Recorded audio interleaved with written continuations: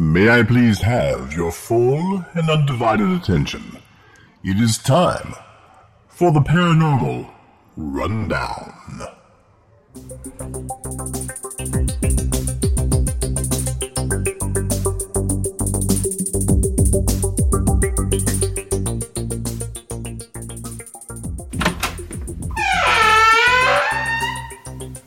Hello, this is Cedric Dankworth Smythe.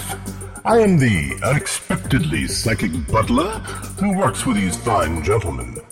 You found your way to the Paranormal Rundown. That was extremely good of you. So, let's get ready to listen to JJ, Vicar Manson, and Dave Griffith as they discuss over 1,300 exciting and titillating paranormal topics. The gents are referring to this show as the Paranormal Rundown Roundup, in which topics that did not receive adequate time and consideration in previous episodes are revisited, and we take the time to discuss these things properly. So there will be no guest this evening, which gives us time to properly clean and aerate the dungeon, which is their normal waiting space. Hello out there in Paranormal Rundown land. My name is Avalon Leanne Dankworth Smythe. You can call me Avalon Lee. I am Cedric's daughter and connection to the real world. He is so incredibly busy with his butlerian duties that he has asked me to occasionally bring clarity and factual corrections to the well-meaning, but often informationally problematic rantings of Dave, JJ, and Vic. To be fair, I will always reference them alphabetically. Otherwise I'd have to rank them by something more contentious, like their levels of male physical attractiveness or levels of human nudity. It's far safer to just keep things alphabetical. Thank you so very much, Avalon. I'm so incredibly proud of you, and just a wee bit frightened. Forget I said that. Anyway, after this episode, the Paranormal Rundown will enter a bi-monthly, meaning twice a month, publication schedule. Therefore, the next rundown will be published on October 1st. It gives you less time to wait between the boys, myself, and Avalon.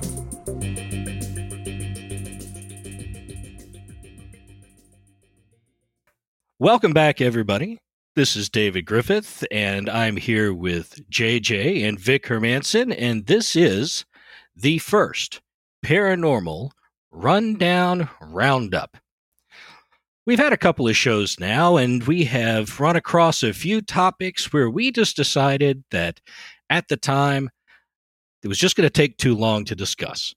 We really wanted to be able to get into them and give them the time they were needed, but it wasn't right then. So we decided to have a show to cover those topics where we could spend as long as we want, and even longer, if we so choose. And this is that show. So here we are. Get ready for the Rundown Roundup. Well, the first topic that seems to be natural right now, simply because of what's been happening in JJ's world recently, is folk magic and the things that JJ has seen and the things that JJ has heard. And he, right before we got started, told me he's been talking more and more to his mom, and she's been telling him more and more things. So, JJ, why don't you take it away? Sure. So, are y'all familiar with the word haint? I am. Yes. It always surprised me when I would go outside of the South, like when I was in grad school, and for some reason the word would come up, and professors or fellow students who were not in the same area would look at me like I had suddenly grown 3 different heads at the same time. But anyway, stories of haints abound where I live. Every single farmstead, house, property, whatever you want to call it, has its own designated haint story. And that's kind of where I drew a lot of the surface knowledge of what I had from the area, and I didn't really go too much further into that. Like I have seen things myself. I have seen really weird crap where I grew up, because the land that we're a part of, it has tons of Native American burial mounds all over the place. In fact, there's one place that we call Tarzan's Hill, which is about a good 6-mile walk straight back into, 300 acres worth of woods. And it is a hill with I want to say like a 70% grade to it. And Wow. it's just a burial mound. It's amazing to witness. I've been there twice in my life, and none of those in recent times. But 70% grade's a pretty steep hill. It's almost impossible to walk up. How big is the hill? It goes up by 2 or 3 stories. 3 stories at least. No. Much bigger than that. It's more like 5 or 6 stories. Like, it's huge. I mean, they call it Tarzan's Hill for a reason. Huh. We have a burial mound south of us down in Ormond Beach on the intercoastal there. And it's actually got a marker on it and everything else. It's right beside the road. But it's about the size of, I don't know, a school bus. It's like, it's the only official mound I've ever seen that, you knew 100% it was a burial mound, but it's very small. Yeah, but a burial mound like on on the Florida coast, it's going to be pretty much constantly flooded. Yes, that's true. And so JJ, what did you experience at Tarzan Hill? I didn't experience anything at Tarzan's Hill, but there is a location, my front door neighbor's house, the people that live right across the road from where I grew up. And there is a section of woods behind their house. It starts off to the side and then winds its way back. That's called the colons. Okay. Just like a colon in your body. Called the colons. All right. They call it this because it is pitted and full of holes. To the point where people are actively discouraged from even stepping foot into the place, because there's been more than a few people with broken legs and ankles and all the rest of it, just because of how treacherous the ground is. And it's the only place that I'm aware of in the entire vicinity that is known for anything like this. When I was a kid, probably 9, 10, somewhere around there, we decided to, with the neighbors' kids, decided to play Fright Night. So I took white towels and pieces of paper and kind of like attached them to my body as best as I possibly could to be the ghost. And it was nothing more than a modified version of hide and seek. Okay. They had with ghost outfit. Exactly.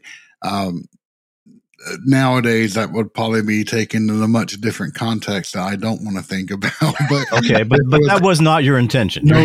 This was all entirely innocent. I right. tell you straight to goodness. But they had 2 kids, a boy who was a year younger than I, who actually recently passed away just a year and a half ago, 2 years ago, and then an older girl by 2 years. And that becomes a little bit relevant in a little bit. God, how many times can I say a little bit? And then as many as you wish. There is no limit on this show. Apparently so. And then they had 3 kids, which were fosters that they were looking after at the time. Mm-hmm. And we go over there, and it's gotten dark.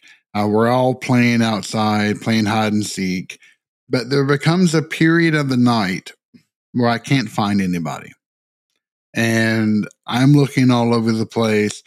And I finally rope around the back of their house, and there's a giant pile of wood on one side, and then there's an entrance to the basement. Mm-hmm. And next to the road to the basement is a small trail that leads off into the colons. Uh-huh. And I look down this trail and I see a white, slender figure. Almost glowing, but not quite. And the first thing that springs to my mind is, oh, that must be the older daughter. Because she was tall, very slim, very pretty. And I'm like, but what is she doing down there? It's dangerous down there. And I sit there and look, and it moves around in small circles, but it doesn't really deviate from where it's going. It just kind of stands in the same place, but still moving. And I'm like, okay, that's weird. And then I turn around and go into the basement door, and the entire family is there laughing at me because they all decided we're going to go hide from him and he's going to be stuck out there in the dark. We're going to see how scared he gets. Uh-huh.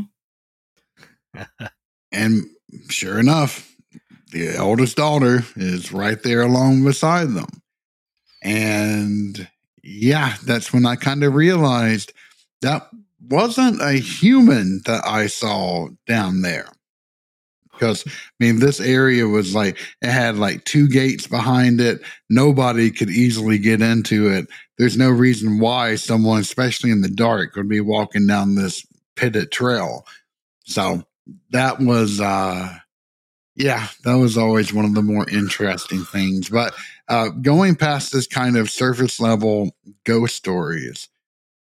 Wait a minute. No, go ahead. Yeah, stop. Yeah, go ahead. Wait a minute. You don't get off that easy. If this was not a human you were seeing, what do you think it was? A spirit, a ghost, a spirit, a haint. A haint. But there was nothing other than just the visualization of it. There was no noise. There was no attack. There was no... I did feel the hairs in the back of my head stand straight up. Boy, I bet. Yeah. But I just took that.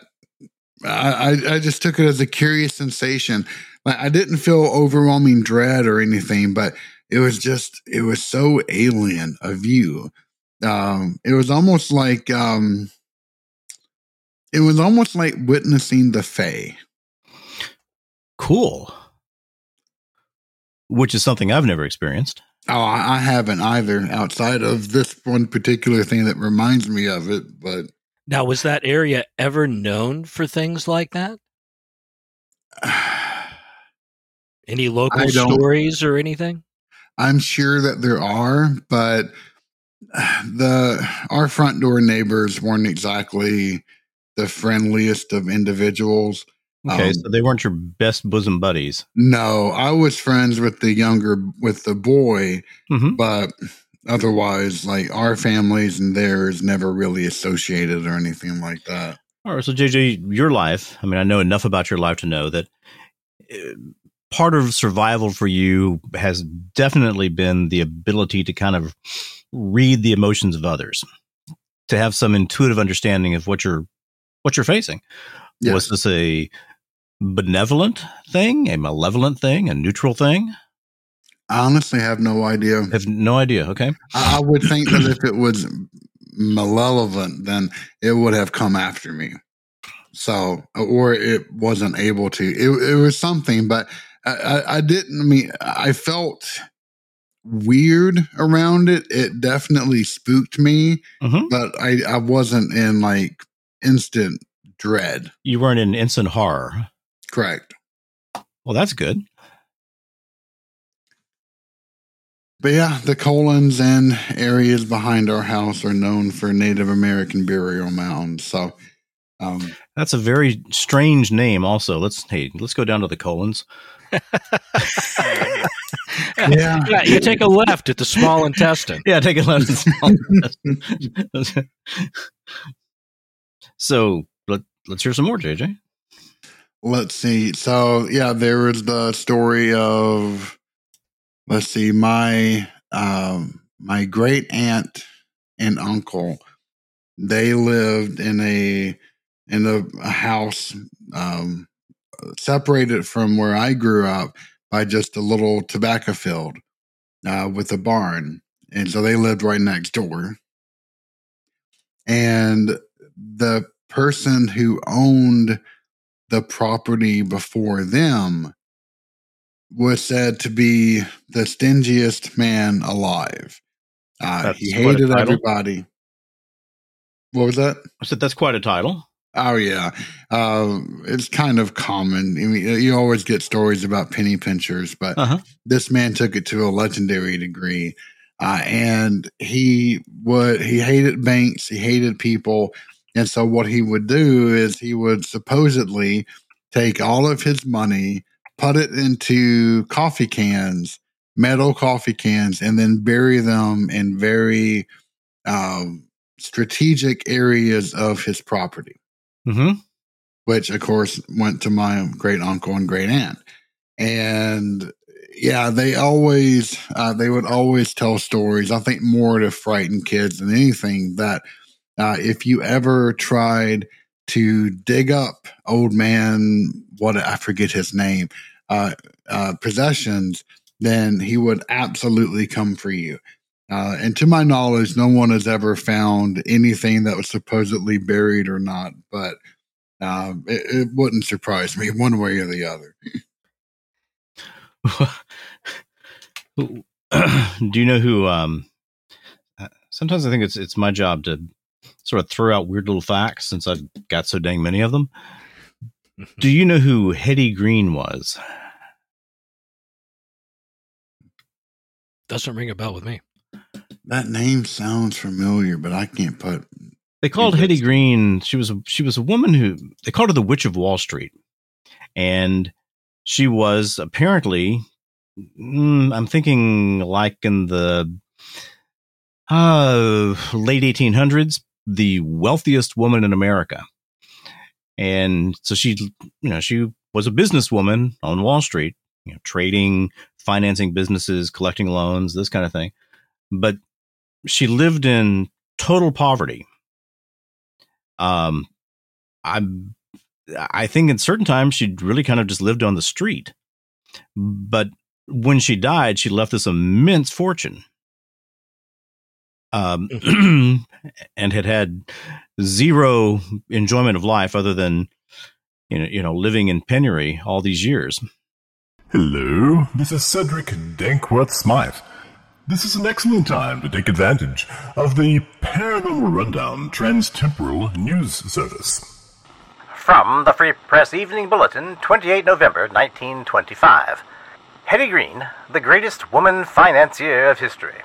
Evidence introduced at the Surrogates Court in the course of the attempt of the state of New York to tax the estate of Mrs. Hetty Howard Robinson Green after her death in 1916 throws a strong light upon the eccentricities of the world's richest woman, who was more oppressed by her wealth than was many an employee on her estates by his poverty. She never owned in New York so much as a three-legged stool in the way of a home, and she moved from one $10 or $15 a week boarding house to another in constant terror that her fellow boarders would learn her identity. This woman, whose only offense was that she was too rich, lived almost like a criminal, dreading arrest. She lived under at least 6 assumed names, hoping to elude schemers and murderous cranks. She certainly spent very little for clothes. The same rusty black gown and shabby hat were as familiar on Wall Street as the shrewd little old lady who wore them. Speaking of the latter, she said, "No, it isn't in style, but it is a perfectly good hat. I've worn it almost 10 years, and it will give me at least 10 years more good service." Into the black eyes that could dart such shrewd glances flashed a sly twinkle. The woman wizard of finance could smile very tenderly when off guard, a smile that quite transformed her from the financial genius of Wall Street. I was not cut out for a fashion plate, so I have never bothered about what I wear. Hetty thought her sex paid altogether too much attention to the things that didn't count, that tea party nonsense. Who, looking at her, would have guessed that she was the woman who could make brilliant businessmen, learned in the financial game, sit up and figure far into the night to find out just how Hetty Green had won while they had been less fortunate. Hetty Green's name never appeared on a charity list, but during the Great Chicago Strike, she erected whole blocks of buildings to give the idle men employment. That was her practical way of dispensing charity. She believed in helping the other fellow to help himself. Hetty Green, as she was familiarly known in the financial world, was born in 1835 in New Bedford, Massachusetts. Her father left her a large fortune, and in 1867 she married Edward H. Green, who also had amassed wealth as an exporter in the Philippines. Mr. Green died in 1902, and Hetty continued to pile up the millions for the daughter and the son, Colonel E. H. R. Green, to inherit. This remarkable woman was interested in nearly every large corporation and enterprise of magnitude all over the world. She owned a railroad in Texas and personally managed her large holdings of stocks, bonds, and real estate. Shortly before her death, though worth at least $100 million, she occupied a cheap flat in Hoboken. The world laughed at the amusing anecdotes told about her eccentricities and never suspected that her keen desire was for the world's esteem, to be understood. But the desire to be understood is not alien to people who spend their lives piling up money. Like Hetty Green, people who are ostensibly misers will seek all their lives for the unadulterated milk of human kindness. Well, it's always amusing to me, the stories of buried money. I mean, we all have heard them. We all love them. I've actually metal detected on a family's property once to try to help them find money that they were certain was buried by a great uncle or something who lived on the property at one time, supposed to be a bunch of silver coins. You know, these stories are not always just, rumors. They were certain this guy had the money. He didn't like banks. He buried it on his property within reach of his shack so that he could find it. And it's just a funny way of, you understand, I guess, the perspective, the mistrust. But man, once you're gone, who's going to find it? Well, I mean, there'll be people out there looking if they think it's there. Yeah. But it's not easy to find money buried in the ground. No. Even with nice metal detector, it's JJ, when I grew up in Louisiana, I left Louisiana when I was 8. But I lived out in that bizarre little town. And it really was kind of just one of the strangest places ever. And I've told you about these strange families that lived back off in the pine woods. And one of the grandmothers of those families, when I would come back there, she liked me, so she'd give me a piece of cake or a cookie or something. And when it was time for me to go home, she'd say, "All right, boy, now you watch for them haints. You watch for them haints. Them haints are out there." But in her mind, haints were physical critters. You got the little haints, you got the big haints, and you got the great big haints, and don't ever mess with the great big haints. But if you see a little haint, don't play with it, because then the big haints are going to come to stop you playing. What she was referring to, I think, was something like the local version of Bigfoot. Or the local version of the forest critter or the dog man or something. Yeah, that is not the first time that I have heard that kind of separation. Some people will say that, to me, because I actually have brought this up to a philologist, and he had mentioned that, a haint could easily be a degradation of vowels from the word haunt. Yeah, of course. And that would make the most sense, at least from an etymological. I would just always assume that's what it was. But you got some people that they will say that a haint is one thing, a spirit is another thing, a ghost is another thing. And where I was from, everything was just merged into either a ghost or a haint. There was really no difference. And I know if you get into certain parts of Appalachia or apparently from what you're saying, Louisiana, then yeah, you do see this kind of distinction of no, a haint is definitely this type of thing. Well, this grandmotherly woman talked about, look, I mean, my love of stories didn't start last year. When I was, when I was 6 or 7, I would sit and listen to her stories for hours. And she talked about, there was a time, I'm sorry, I don't mean to insult her accent because I can't recreate her accent, but it was a beautiful thing to listen to. And she would say things like, there was a time when one of them little baby haints got lost and got separated from its mama, and it was crying out in the woods. And I went and got it, and I fed it some oatmeal, and I fed it some milk, and it got strong again. And then we had to walk through the woods for a while trying to find its mama. And and so, my mind is blown at this point. I'm just thinking, okay, so she's gone out and found this little critter of some kind. She describe it. He said, it's kind of got a face, but, it's a real broad nose, and they get real big, and it's got hair everywhere, and they smell horrible. So what was she talking about? I mean, was she just making up a story to entertain a 6-year-old? Perhaps. But these people, and I guess it's maybe one of the things that you find in Appalachia or anywhere, there's a real mixing of the spiritual world and the physical world with these people. And in many of their minds, I think they are equally real, just on a day-to-day basis. Once again, I'm not a scholar, so I can't take that any further. But that's been my thoughts over the years. Was it in her mind the haint was real? Well, I don't see any reason why it couldn't be. Oh, well, neither do I. You look at the experiences we've each had, people we know have had in terms of spirits or something demonic, whatever. There's obviously things out there we can't explain.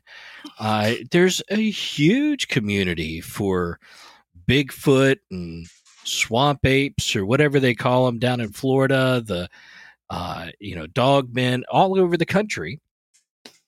There's seems to be something behind many of these experiences, something unexplainable. No matter how much they haven't been able to prove things, there certainly are lots of reasonable stories around it. You take somebody who lives up in the mountains, or down in the swamp, out away from general population. I'm sure they saw plenty of stuff that just wasn't explainable. So, JJ, you've got any other haint stories? I do, but I figured the more interesting piece would be to talk about more of the folk magic aspect. Let's hear that. Definitely. That's how it sort of started out in the original conversation. I think it was after we had talked about your father's spell book, and that's what led into there's more stories here. So yeah, and honestly, because even Victor had asked to do an episode more about folk magic, and I finally had to kind of say I can't really think of any from the area that I was from. And I happened to have mentioned this to my mom in passing conversation. And she was like, yeah, that's interesting. I can't either. But then over past couple of months, she'll go, oh, hey, I did think of this. And oh, hey, how about this instance? And now I'm starting to get like a running catalog of some of these types of stories that were very well known. The first is there's an entire catalog of not ancient, but of older rituals that could be mistaken, but probably should be mistaken as magical in nature, which are just pure remedies. I had a sty form a couple of months ago, bugged the ever living crap out of me. Took like 2 rounds of antibiotics in order to get the damn thing resolved. But my mom told me, in all seriousness, she was like, I want you to go find a crossroads and look left, then right, and then while facing forward, say, sty, sty, that's in my eye, go to someone else passing by. And she said that my Uncle Larry, when he was very, very young, had a sty. And this old wise woman that was friends with my grandmother, she happened to have come by, maybe for some eggs. I don't quite remember the reason. And she told my grandmother, yeah, take him down to the crossroads and say this. And she said, sure enough, next day, there was no more sty. And this was the most common method for removing this type of ailment back in the day. Well, I didn't really remove it, just kind of transferred it. Yeah. And so there can be all these people kind of transferring these sties back and forth to each other. I don't know what happened. I was just walking down the street and I got home and my stupid right eye was red.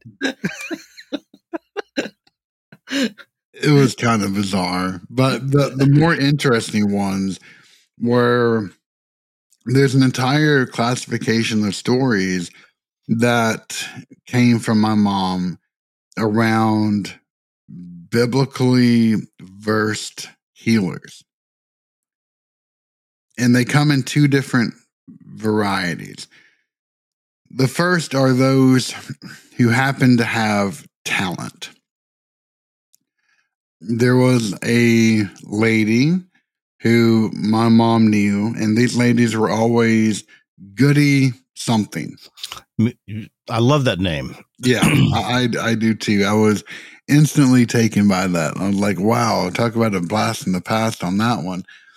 But anyway, my aunt had some warts that were on her legs. And it was starting to get very noticeable. She was very self-conscious about it. And so one person advised my grandmother to take my aunt to Goody something. And she can take care of it. Mm-hmm. And so she took her. And the woman whispered or muttered, I should more accurately say, some biblical phrase underneath her breath. Never to the point where you can hear it. And that's the common thread amongst all of these stories. They say it, but you never hear it. And the next day, my aunt woke up and she was covered in warts, head to toe. Wow. And that's scary. Yeah, it is. And so someone else said, oh, no. You shouldn't have ever gone to this woman. You got to go to this woman instead. And so I'm desperate now. Absolutely. My grandmother took her to this other woman.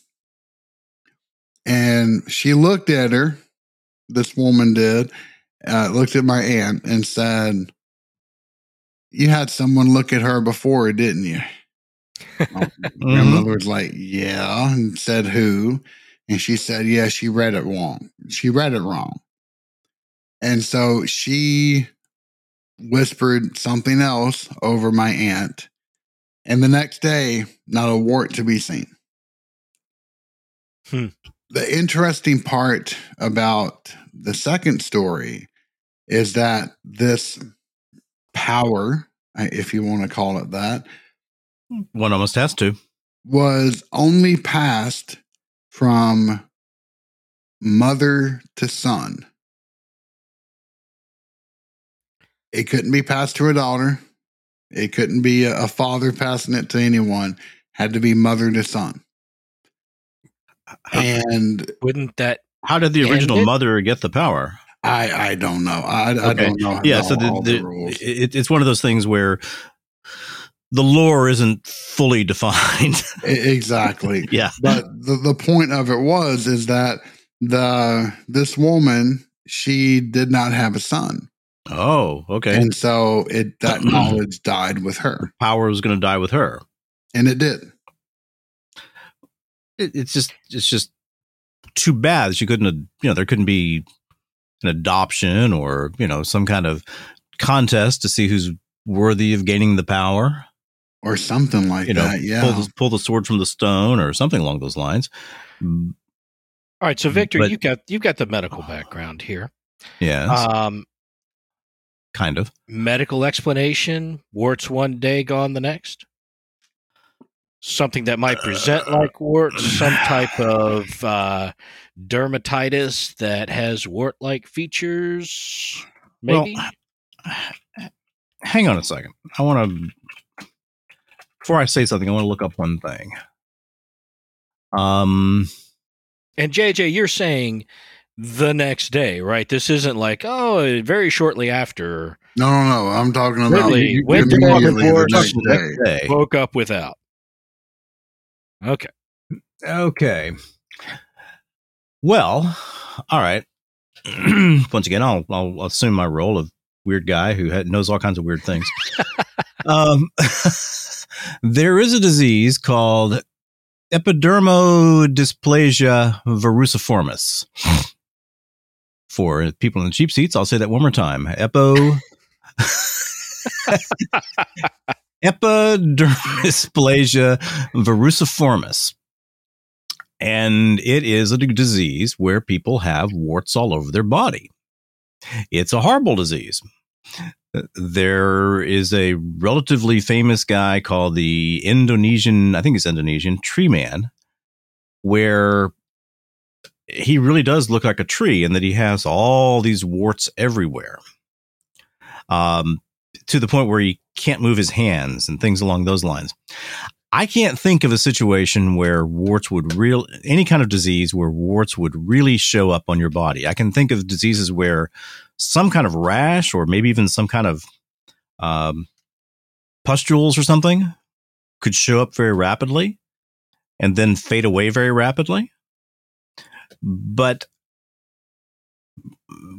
psychosomatically, I do know that people can manifest all kinds of things. If they believe they're going to manifest it, they do. At least a certain portion of people can. Mm-hmm. True. And I mean, I saw some of these people in Houston, people who they were convinced they had some kind of disease. If a doctor or witch or medicine woman or anybody could convince them that the proper steps had been taken to get rid of that disease, oftentimes it would resolve. The idea, I like the idea. I mean, look, to me, that's almost an archetype. I'm sitting here thinking about, the old woman who lives in the cabin deep in the woods and always has something in the cauldron. And, she answers the door with, one good eye and herbs hanging from the ceiling, a couple of cats hanging around. And, you get the whole picture. And I know that people like that actually exist or actually did exist. They may be less common now, but when you had societies of people that were, living remotely, they didn't have access to sophisticated modern healthcare. They found ways of dealing with those illnesses that they could. And the human body is such that most of the time it will heal itself. Not always, but some very, very large portion of the time, people get well and I'll make some people angry with this, despite medical intervention rather than because of medical intervention. I think that is an absolutely fair statement. Not to say that medical intervention is not do wonderful things. I Absolutely needed. am here today because of it. But there are lots of things that can happen without medical intervention. So I wonder then, I mean, what were they talking about the power? I mean, is obviously if I were to read that same Bible verse, it wouldn't do anything. I don't have the power inside. Yeah, there's a third story as well. I don't remember all the details, but it was a lady who my mom actually went to school with. She was valedictorian of the class, and she went through horrible things after graduation and fell into alcoholism, and she stayed there until she passed away. So it wasn't a pretty story after the fact. But this woman was even drunker than a skunk. She could show up and she could take whatever ailed you away. So even in that highly compromised state, she was a powerful healer. Yes. Huh. And she too used a biblical verse. Well, this is in Tennessee where you ran into this, right? Yes. Well, to me, this stuff is fascinating. I would almost like to. I'm sorry. Go ahead. No, to go back to something that was said before of you're not able to replicate the lady's accent. I have had friends visit me in my extremely small state, town, and they were desperate to record my great uncle and great aunt and how they spoke. Oh, really? Yeah. Like a college linguistic department or something. Exactly. And I wish to goodness gracious that I had recordings of them because, yeah, their accent was very old Southern.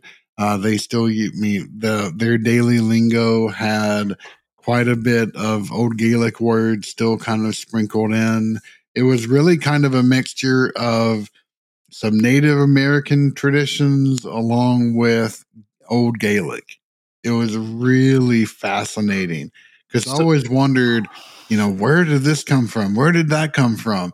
And the older I've gotten, the more I've been able to see, it's kind of a unique blending between two different worlds. And it's just been fascinating to me. This is Tennessee? That whole area is not just Tennessee. The Appalachian Mountains were settled by Scottish, Irish, a lot of European influence, people with really strong beliefs, really strong culture. And when you look at the music, the stories, the mix of religious beliefs, they're really, really a melting pot of these cultures over time. Absolutely. And, I really relate to the idea of recording these folks before they pass. I have a recorder on me just about all the time now because of all the paranormal investigations I've done. I've recorded hundreds of hours, thousands of hours probably of stuff. But I wish that I'd have had that recorder on me 15, 20 years ago and having conversations with my grandfather, my grandmother. Some of the stories they told were fascinating. And I've got relatives, named Vivian and Lerman and Dot and, these unique sort of Southern country names. And they all had these thick accents to go with them. And they were a joy to listen to. You don't hear it in my voice. I grew up with a lot of voice training for singing, stuff like that. And so I don't have much of an accent, but most people wouldn't understand some of my relatives if you were You talking want a to funny them. story about that? Sure. So my wife is a second language speaker of English. Okay. My mom cannot understand hardly anything that my wife says, even though my wife has perfectly great English. And I've the heard vice her. She versa. sounded fine to me. Yeah, and vice versa as well. My wife can't understand anything that my mom says. So I feel like have you ever seen the movie Galaxy Quest? Yes. No. Yeah, where Sigourney Weaver has to play the translator of English to English from the computer to the people and vice versa. Right. I always joke, I'm just an English to English translator here. No worries about that. Now, Vic, are you telling me you have not seen Galaxy Quest? I haven't seen Galaxy Quest. Have you ever watched Star Trek? Have I ever watched Star Trek? Yeah, everything. Yes. I was a Gene Roddenberry deadhead. I figured you would have really been into that. You've got to watch Galaxy Quest. I used to follow it is Gene. Hilarious. I genuinely followed Roddenberry from city to city. Now, I didn't do this for years, but on one of his tours, I went. Let me see, where did I go? I went to started in Nashville, went to Louisville, went to Lexington, went to Cincinnati, and went to Baltimore. And I saw the Gene Roddenberry, Star Trek conventions, 5 or 6 of them in a row. That is just like following the dead. Real props for that, Vic. I like that. I like that. I mean, it's nerdy, but oh man, it was nerdy. You get real street cred for doing that. Amen. Well, there was only a few years that Roddenberry was actually part of the Star Trek conventions, but some of those I really still have pretty good memories of those. Because they would have, they would have different stars at different conventions. So, and then they'd always play the blooper reel. And they'd always play the menagerie. Oh yeah, which was the pilot episode. Dave, you know the menagerie? It rings a bell, but not my memory. All right, is terrible. well, so I'm just going to do an executive decision and give you a 1-minute rundown of the menagerie. Okay. The menagerie mostly takes place on a ship going to a planet. The ship has been commandeered by Spock, and he's taking Captain Pike back to this planet. I think it's I can even remember the name of the planet. I think it's Telos 4, because the aliens that they're going back to see are the Telosians. And Captain Pike was on that planet years and years and years ago, and he ran into the Telosians. He actually ran into what he thought was a lost expedition, a lost mission. And so it's all these old nerdy scientists and this one young, beautiful girl. And the beautiful girl walks up to Captain Pike and says something like, "Oh, you appear to be a healthy, virile specimen." and the scientist says something, "You'll have to excuse her. She's lived her entire life among aging scientists." Well, so anyway, it turns out that there is a girl. There aren't any scientists. The girl was the sole survivor of a crashed expedition ship, was horribly, horribly maimed and disfigured. The Telosians were able to put her back together, but had no idea what a real human looked like. And so she's horribly deformed and disfigured. But the Telosians have such incredibly powerful mental control that they can make you see or believe or feel anything they want you to feel. I remember this episode. And so in the meantime, Captain Pike has been, I don't know, caught in a some kind of Star Trek technology, and his whole body has been destroyed. And so Spock is taking him back to Telos so that he can live this illusion again, this illusion of being young and healthy and virile. And the girl's there, and the Telosians, once they tried to take Captain Pike captive. So he was going to be kind of their male human to keep in a zoo. They have a very pleasant life. And I remember this. They had the girl that they had rescued. They had the ship's doctor, who was like a standard Star Trek doctor, but a beautiful woman. And then they had this young girl who was only in one Star Trek episode. And they really pushed the boundaries on this one. They said, well, now you have a choice of 3 women to choose from to be your lifelong companion here in the Telos paradise. You can, of course, have this young woman that we saved and turn into this beautiful woman who wants nothing more than just to please you. Or you can bond with the ship's doctor. I don't remember her name. Her advantages are extreme health and incredible intellect. If she were to ever bond with you, she'd be an excellent partner. Or you can have, Ensign Wilson, whatever her name was, who was a much younger woman. And she says, Ensign Wilson has always felt you to be out of reach, but now she understands that the odds of the game have changed. Her advantages are youth and unusually strong female drives.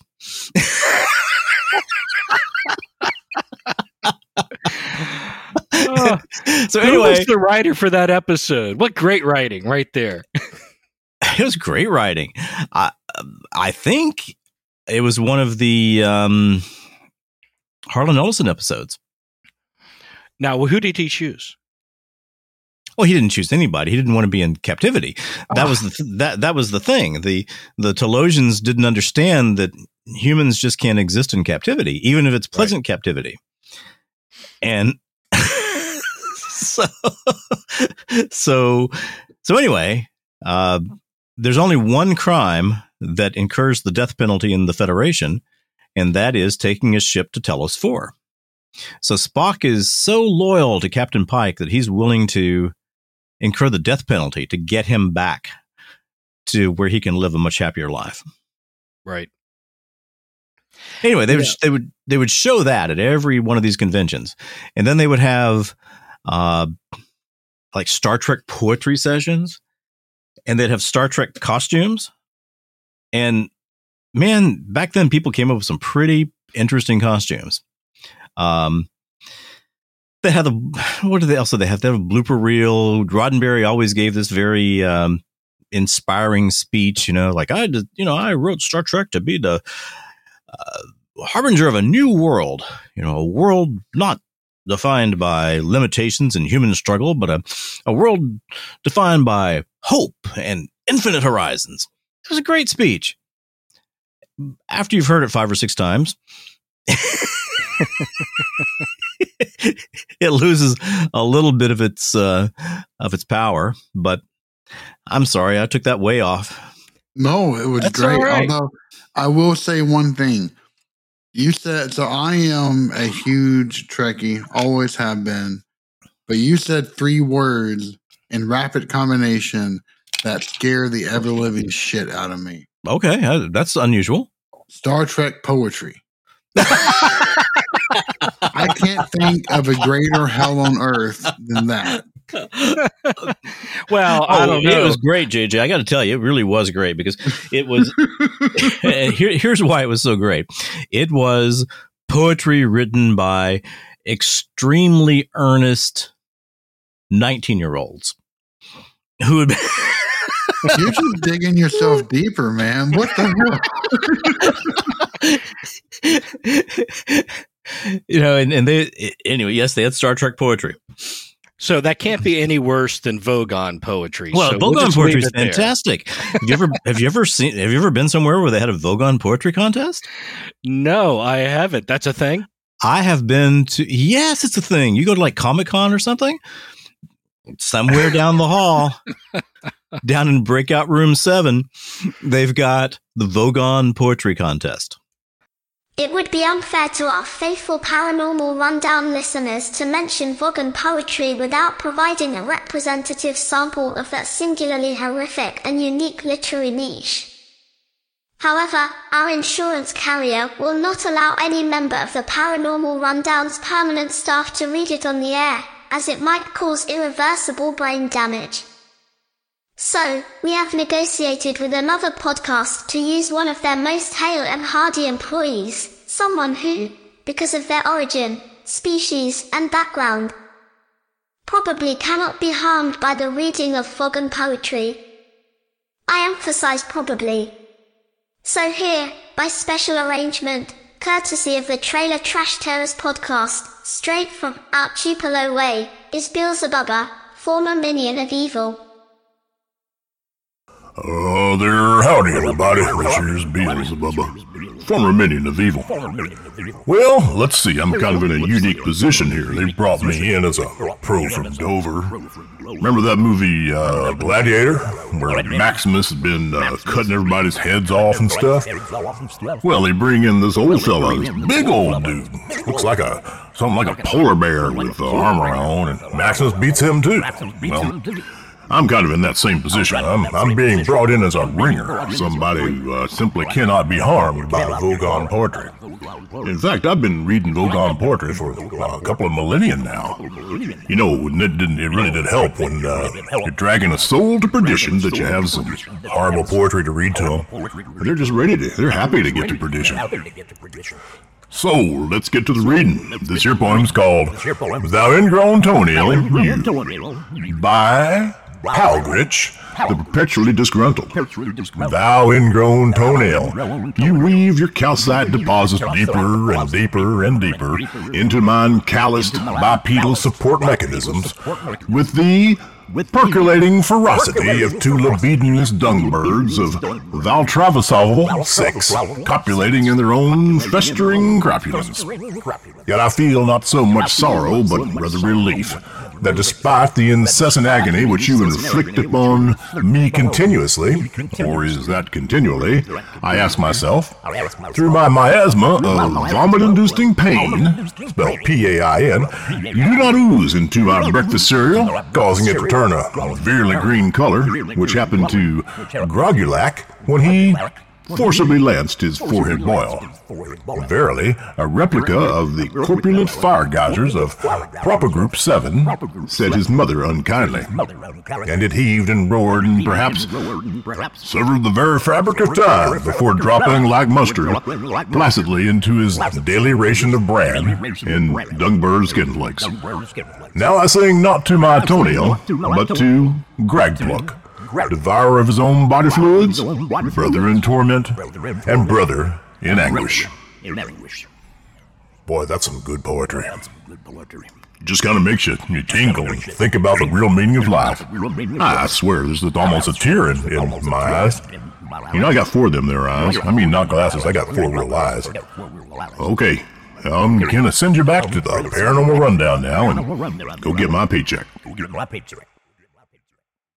Listen, this is something about the human race that I think our show sort of represents a little bit, but it's something that I find fascinating and wonderful. We are incredibly creative. We are creative and funny at the same time. Just humans in general. We're always looking for something to get into, to be a part of, to make better and create some sort of environment or skit or production. It is a beautiful thing about humanity. And Vogon poetry at Comic-Con, that just is absolutely represents that 100%.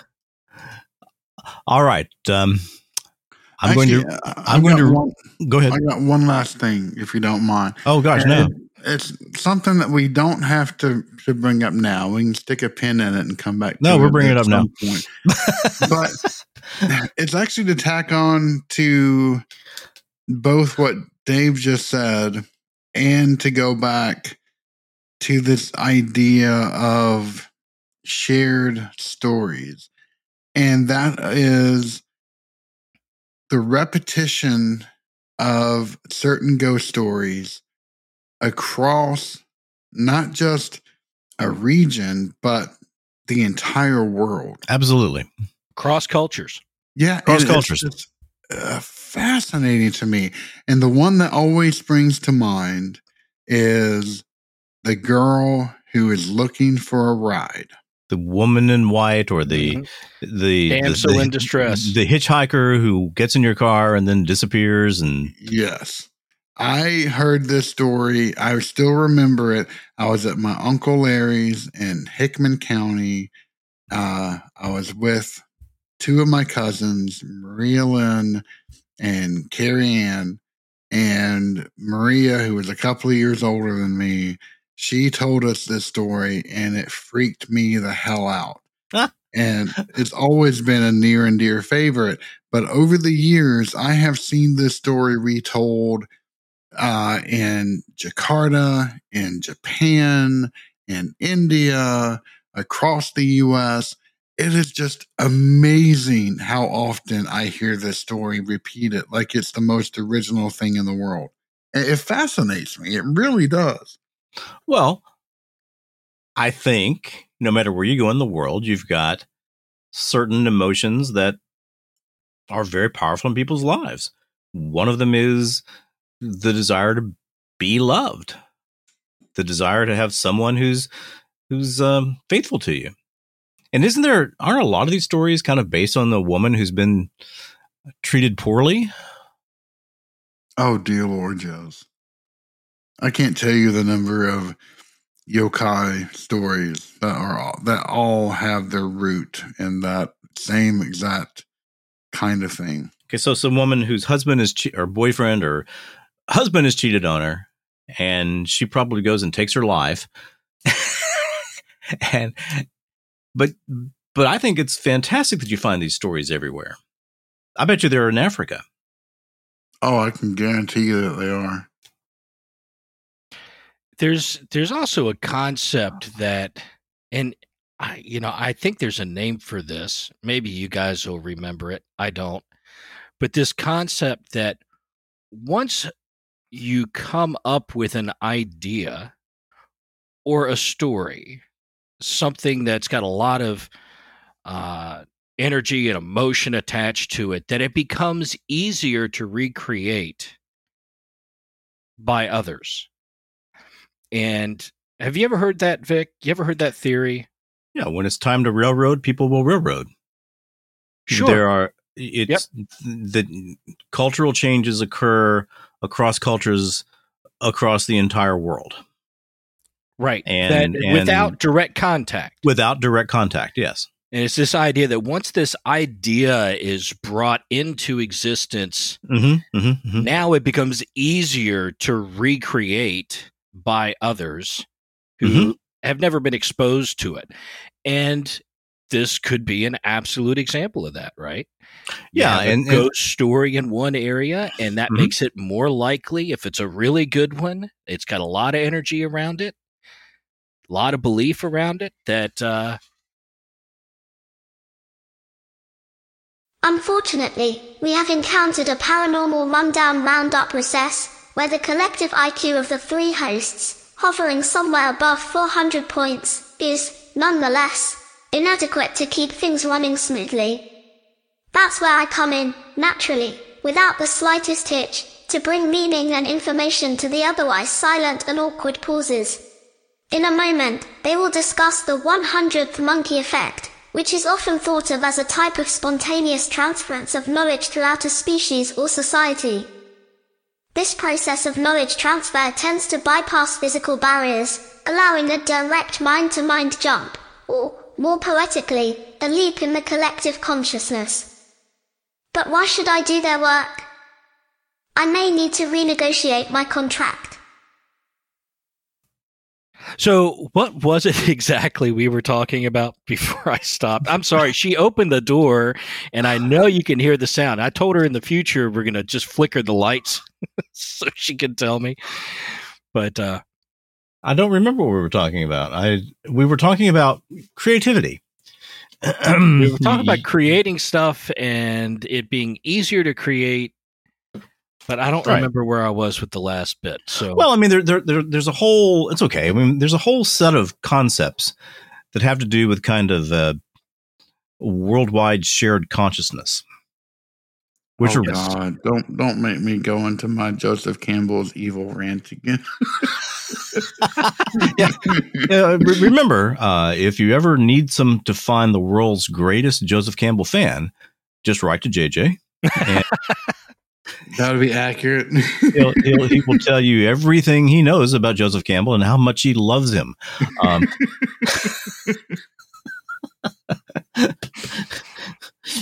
There's the what's the thing? The 100th monkey conjecture. And let me look up 100th monkey. 100th monkey.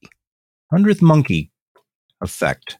100th monkey effect is a hypothetical phenomenon in which a new behavior or idea spread rapidly by unexplained means from one group to all related groups once a critical number of members of one group exhibit the new behavior or acknowledge the new idea. 100th monkey.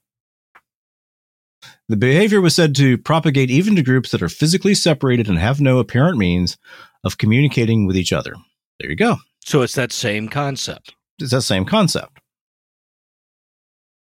Very interesting. And of course, they go through, and I believe if you were to look on the full paranormal rundown list, I believe I've got the 100th monkey concept on there. Okay. But you're right. I mean, well, look, for me, if I ever get to the point where I can't do something creative, man, I'm probably not going to live very long. Because I don't think my mind is going to want to live very long. It doesn't have to be something that the whole world is thinking is the best thing ever, but it has to be something that fulfills that need. And see, for me, that's problem solving. If I don't have some sort of puzzle to figure out, some sort of challenge that I need to think of a creative solution for, I'm totally bored. Can't stand it. Oh, that has defined my entire professional career. Yeah. Yeah. Well, I mean, that's half the stuff in IT is literally just puzzles. You know, that's the challenge. Is. That's the fun of it. And yeah, I'm with you. Well, now, so what do you think? Do we have more on the folk magic and things JJ has seen, or should we move on to a lighter topic, such as the Antichrist? I am fine to move on. I'm fine to move on too. So let me tell you, I've done on my podcast, I've had 2 episodes in a row about the Antichrist. And I'm working on a 3rd one, and it has really, really bogged me down. And I think I kind of told JJ the idea. Just shut me up here if I'm going someplace you don't want me to go. But the idea is that there have to be test runs for the Antichrist. So instead of it covering the whole world, there's a test run that just covers a small town in Ohio or Louisiana or Brazil or someplace. And all of those various elements of the apocalypse happen in that little town. So like a little proof of concept. A little proof of concept Antichrist. And the Antichrist for the fictional episode that I'm trying like a bear to get finished. But you ever just run into a situation where you just have a real hard time finishing something? Oh, dear Lord, yes. Yeah. Don't ask my wife about that, okay? That describes about 3/4 of the projects I'm working on right now. It's just a matter of you just get to a point and then just like you're just banging your head against concrete. Anyway, the Antichrist in that story is Charlie Monroe, who's a automatic transmission repair man. Not the brightest guy in the world, but he's the one who's chosen to be the Antichrist in this little town. What I will tell you is that in researching for all this, there is almost no topic in all of the paranormal world and all of the religious world and all of the ethical world that is more confusing and harder to pin down than the Antichrist. It's a topic that just means whatever the hell anybody wants it to mean. Now, JJ, have you heard the last episode that Vic did on the Antichrist? No, I have not yet. I'm still playing catch up on so many different things. I apologize, but No apologies needed. Yeah, no. I We feel had a lot bad of fun about with it. It was a really interesting conversation that went all over the place as usual. But I think the outcome was fascinating. So before we get to because I really want you to talk about your final concept that was in that show, Vic. JJ, what are your thoughts on the Antichrist? So I have been slowly constructing an episode on the Antichrist from a quote unquote biblical perspective. And it's kind of interesting. But let me start off my thoughts with just a simple question. If you had to name a book of the Bible that talks the most about the Antichrist, what would you say that is? Well, John 1, John 2. Isn't there some in Timothy? And I don't think there's very much at all in Revelation about it. And that's the thing. There's zero mention of an Antichrist in Revelation. Yeah. It's only in 1 John, 2 John, and then some post-biblical literature. And aren't there some references under a different name in the Old Testament in some of the prophets' works towards the end? No, I mean, well, they certainly wouldn't be using the word Antichrist. No, they don't. But it seemed like there was a character mentioned, and I don't remember. I'd have to look it up. But, so, like Ezekiel has Gog of Magog, that's mentioned as Israel's final enemy. You've got Daniel, in which you've got the evil king or evil tyrant. That's kind of the final enemy. So yeah, you do have some ideas of that, but even the word antichristos, it began as the word antitheos in Homer, which just means godlike. There's no idea of anti as in against. That is more folk etymology that kind of wrapped into this entire concept, which is then the opposite of or against. That's just where the basic idea rolled into play on.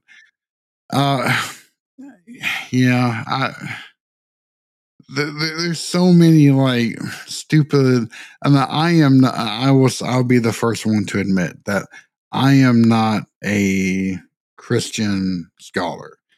The further down the academic rabbit hole that you happen to get shoved down, the more specialized you're forced to become, because there's just an absolute plethora of source material and secondary material that you have to know in order to know what the heck you're talking about in any reasonable form. So I was firmly in the Second Temple Judaism kind of bucket, and I rarely deviated outside of that, besides a few classes.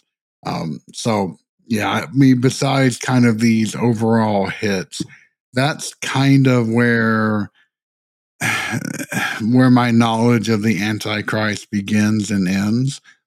I will say that growing up in the belt buckle of the Bible Belt, I have heard the concept used and abused throughout my entire life.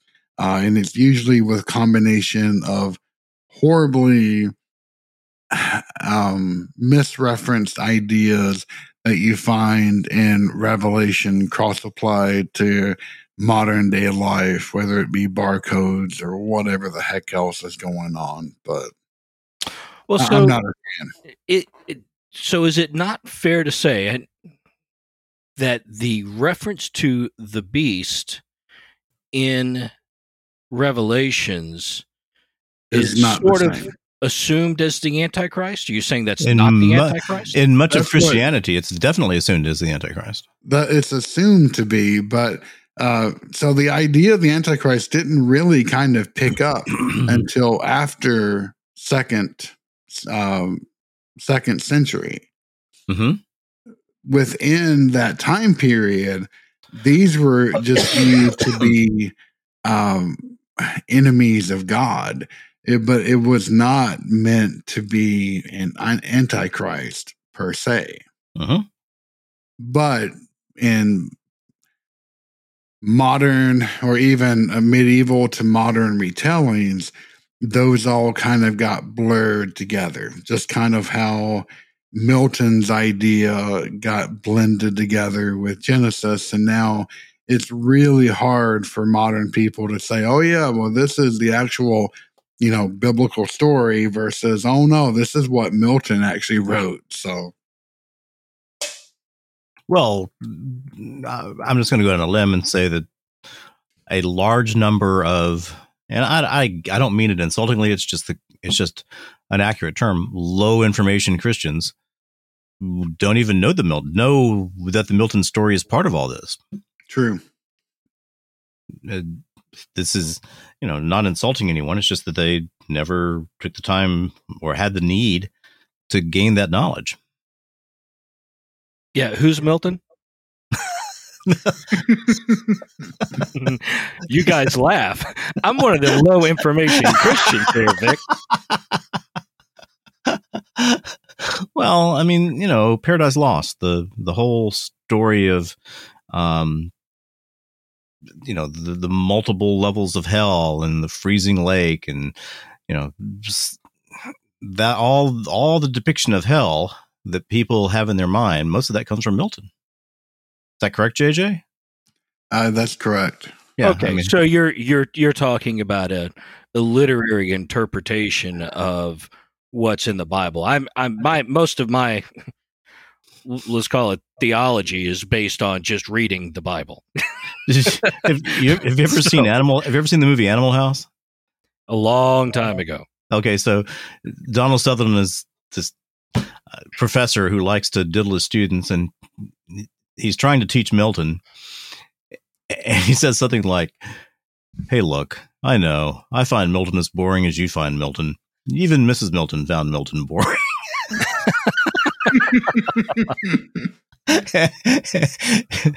So,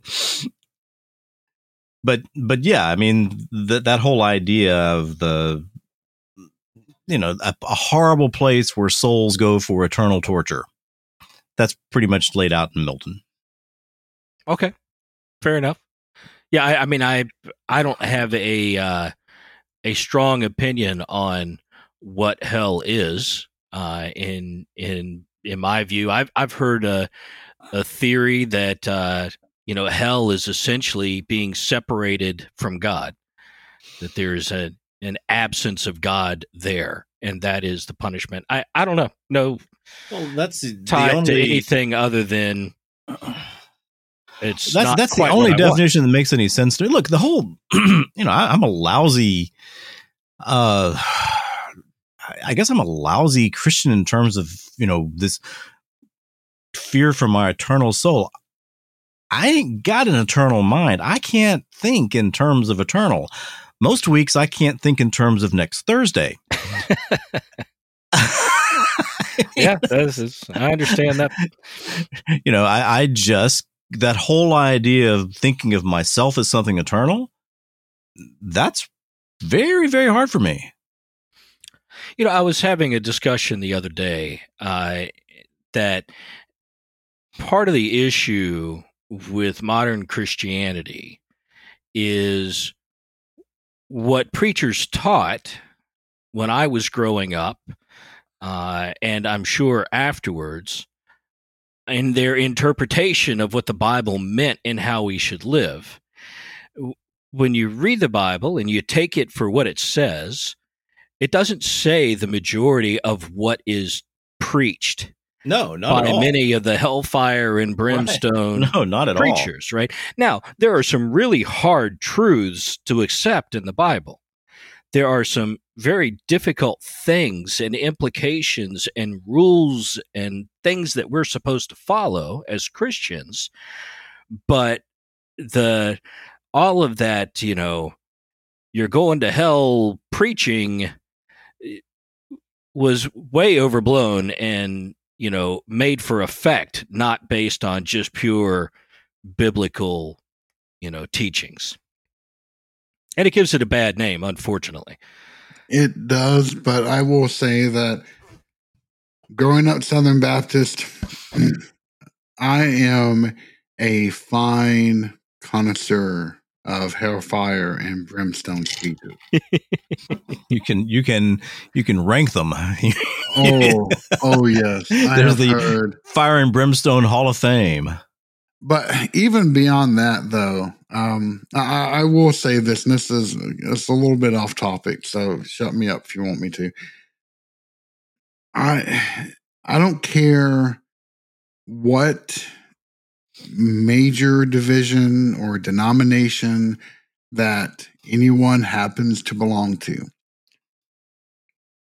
But whatever it is, I strongly pray that it is one that believes in a firm, unified education for the priesthood or the leadership of said denomination. Because I have been a part of some offshoot branches of Protestant churches. And this happens everywhere, not just with Protestant. I'm not picking on any one place, in which shit is just magically conjured up from thin air and spoken about as if it was gospel. I went to one church that went on a mission trip for this church to Detroit. First time I'd ever been there. Came back, and the preacher sat there and gathered the entire church together and told us that, you have a guardian angel. And if you do not make it to the gates of heaven, then your guardian angel will be kicked out and thrown into limbo for all eternity. And what denomination was this person? Supposedly Southern Baptist, but it just where the hell they're coming up with this stuff? They all blend together. There is literally no difference between a Presbyterian and a Southern Baptist, there's only the extremes, like a Church of Christ, or really kind of stand out. But otherwise, they all just kind of blend together if you read the Bible, then you're going to understand what the heck is going on. Well, and here's the problem. So I went through a long search for a church near me a couple years back. And this is after I finished reading the Bible, after my experience. And each of these denominations, Protestant or Presbyterian, Lutheran, Southern Baptist, they each have a biblical doctrine that they publish of what their beliefs are. And there are differences in them. Yes, some are there are. significant. For example, with the Presbyterians, there's the belief of predetermination. And I have issue with that, right? I have issue with the idea that God has decided ahead of time, well, you're going to heaven, you're going to hell. Kind of a Calvinist thing? Right. And this is predetermination is in the Presbyterian doctrine. I didn't know that. I didn't either until I did the research on it. And it's never been a thought process that I can even begin to get my mind around. Yeah, it's my personal belief that God lays out the opportunity, and the choices we make are what get us there or not. I don't think that it's predetermined where you're going to wind up. But that's just me. But that's also not something that I grew up for a good period of time in a Presbyterian church. And I never heard that once. They don't talk about that doctrine in the sermons. Not like that. It's not like most churches, at least in the South, don't sit there and talk about, well, this is what we believe about this, and this is what they believe about that. The sermon is the moment for the preacher to get up there and pull some Bible verses together with a common current event, problem, whatever he's trying to preach against, and to tell some kind of idea across. And to get an idea across. He's telling a story. He's using Bible behind it to emphasize it. But they're not talking about doctrine. They're not talking about core beliefs. And many of these preachers, irrespective of what denomination they're in, stray way off of that doctrine to tell those stories. And I think that's what JJ is seeing, right? You're seeing this stuff that's taught and preached where it doesn't matter which denomination they come from. It's just wrong. Yep. Or not even that. I mean, I'm not trying to be blunt or hypercritical, but I would be surprised if the vast majority of preachers that take on this type of role within small rural churches even know what the doctrines of their particular denomination happen to be. That wouldn't surprise me a bit. They're a localized cult of personality. In fact, this phenomenon of, especially in the South, of celebrating these extremely young kids that, are then kind of shoved up in front of the congregation and, they speak the word of God and they're allowed to preach and everything else when they don't know. It is my firm belief that yes, you can gather inspiration from whatever you happen to read. That is perfectly fine. Mm-hmm. The idea that you can pick up a Bible and just understand it is ludicrous to me. Now, you can cross-apply things to a modern day, and you can try to get an interpretation that kind of matches, but to say that, you understand exactly what this is saying without the proper education, I would be sorely pressed to agree with you. Where do you think, you're talking, this guy came up with some not general, but a very specific doctrine saying you've got a guardian angel, which first off, I can't think of anything biblically that supports that. Nope, there is a Catholic belief of a guardian angel, and it is based on Scripture, but it's a loose interpretation of Scripture. I've seen it recently, and I can't remember what the Scripture was, but it is based on a scriptural concept. Okay. Well, all right. So somebody found something in the Bible that they can stretch to mean that you have a guardian angel. Which, by the way, I have never heard a Southern Baptist or other Baptist preacher preach about guardian angels. Oh, no, this was the first one for me as well. But go ahead. Sorry, I just want to say I have heard it. I've heard it in Catholic terms, not in Baptist terms. Well, then he's taking that further, saying, hey, look, if you screw up and don't make it to heaven, then the one who's really going to get punished is your guardian angel. Yep, just to double down on that. Just to double down on that. So if you don't care about your own soul, then by golly, keep your guardian angel out of limbo. So I think the most recent I've heard on this was with the podcast, the Spirit Realm with Adam Bly. I've heard of it. I haven't listened to it. He trains exorcists for the Catholic Church. Yeah. He's not an exorcist himself, but they had this podcast, and the woman on it, and I cannot remember her name offhand. I'll look it up, but she has a lot of background on angels. And so they were talking about guardian angels on this podcast frequently. And one of the questions that they covered in a recent episode was what happens to the guardian angel when you die? Mm-hmm. And the idea was the guardian angel becomes your best friend in heaven. And if you don't go to heaven and you go to hell, then the guardian angel just returns to God. To be recycled to another soul. I suppose. Although I think I'm not sure. I can't tell you how problematic I've always found these very specific theologies, of, what happens when, where, in what order, that kind of thing. I've never seen any logical path to get to those points. And that's always kind of been my rule that, yes, I believe deeply in God.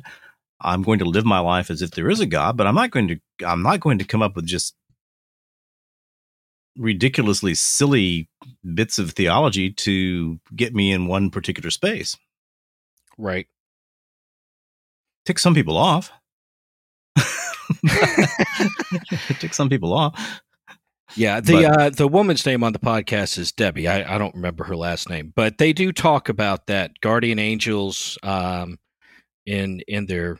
In fact, they had an episode come out today. They talk about it, but I haven't listened yet.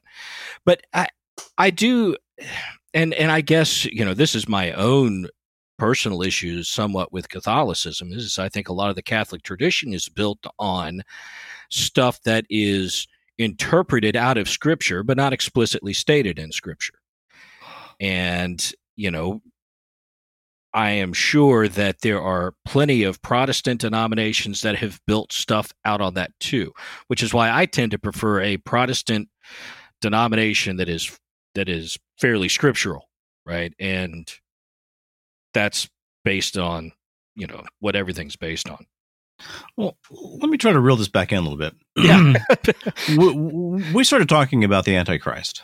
Okay, now, whatever that word means, Antichristos, whether it simply just means those who refuse to confess the divinity of Christ, those who work actively against Christ, whatever, the current modern view of the Antichrist is as pretty much as an individual that has tremendous power in the world, tremendous abilities, and is capable of solving many problems at the expense of total fealty and slavery of people.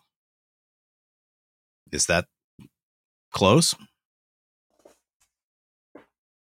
I think that's what it has come to mean. Yes. What it has come to mean. Okay, so I guess I'm talking about the current cultural interpretation of the Antichrist. Yes. Okay.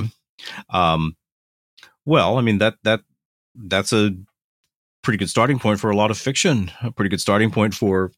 I mean, I don't know if either of you've ever read the Chick tracts, Jack Chick. No. Oh man. Okay. Assignment. After the show, after we do this, some point in the next few days, look up Jack Chick and read a few Jack Chick tracts. Jack Chick is a very fundamentalist Christian who sometime in the late 50s started writing these little 15, 16 page pamphlets that people could give out for witnessing. And they're great. Some of them are utterly bonkers. But they are absolutely great. So, and anyway, he's got many about the Antichrist in there. I remember one where, it's the mark of the beast, and everybody's got the mark. Most people have the mark of the beast, but they're actively seeking out those people who don't have the mark of the beast and try to participate in commerce. And there's this great scene of, oh, I've got one here. And, suddenly the Antichrist police come for him on these motorcycles. They're motorcycle police, but they're motorcycles that have guillotines mounted on the back. And so they're dragging this guy who... I'm sorry. I'm just trying to visualize it, right? I used to ride a motorcycle. I'm thinking, okay, well, it's like a big top heavy. Well, it's like a big Harley Davidson tricycle motorcycle, like a cop might use. But instead of there being sirens, there's a guillotine on the back. And the purpose of the guillotine is to behead those people without the mark who are trying to buy or sell.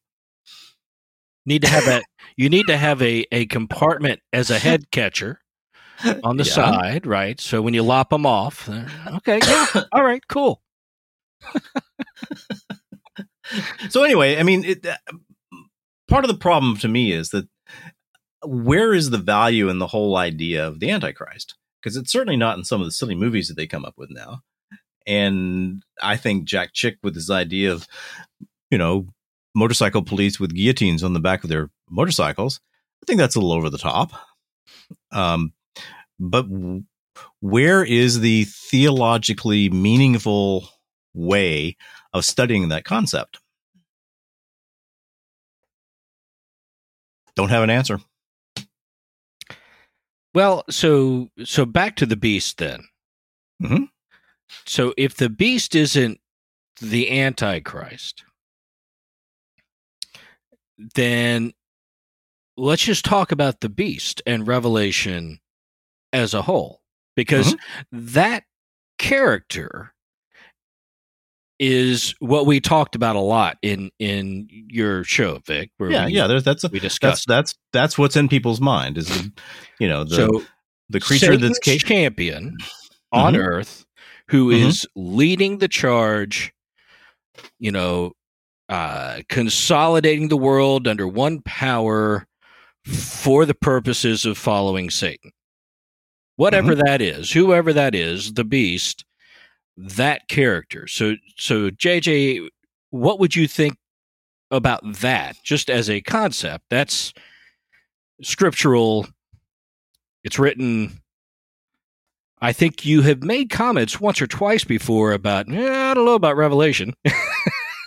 Well, no, it's not that I don't know about it. It's the fact that I believe that it's probably the most horrifically abused book of the Christian New Testament. That's a good thing to talk about. I'm not saying that I disagree with it. Well, I wasn't saying you were. I just know you've mentioned, and I think that's exactly what you said before. I couldn't remember the exact words, but it's the most abused. So what do you mean by that?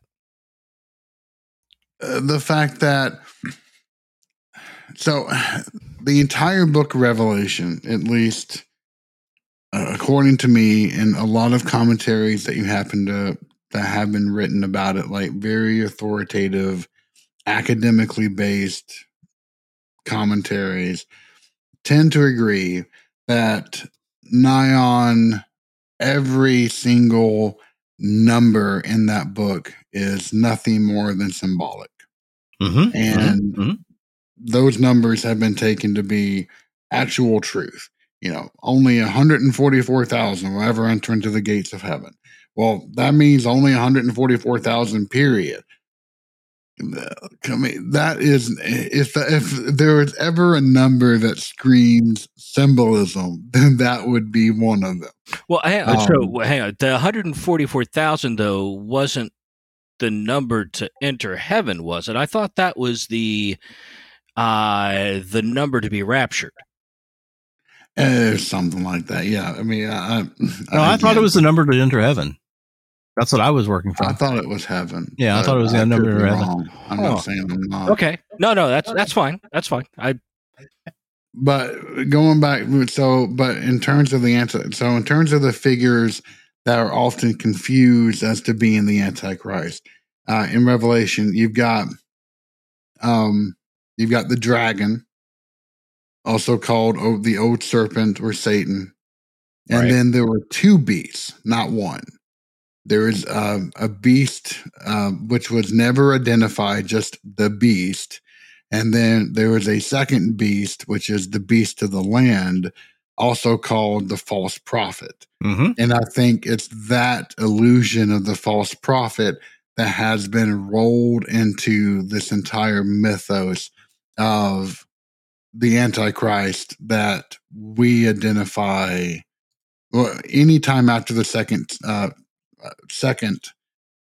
century has been kind of the identifying mark of what the Antichrist is. Well, man, that's a big silence. Yeah, sorry about that. That's a big silence.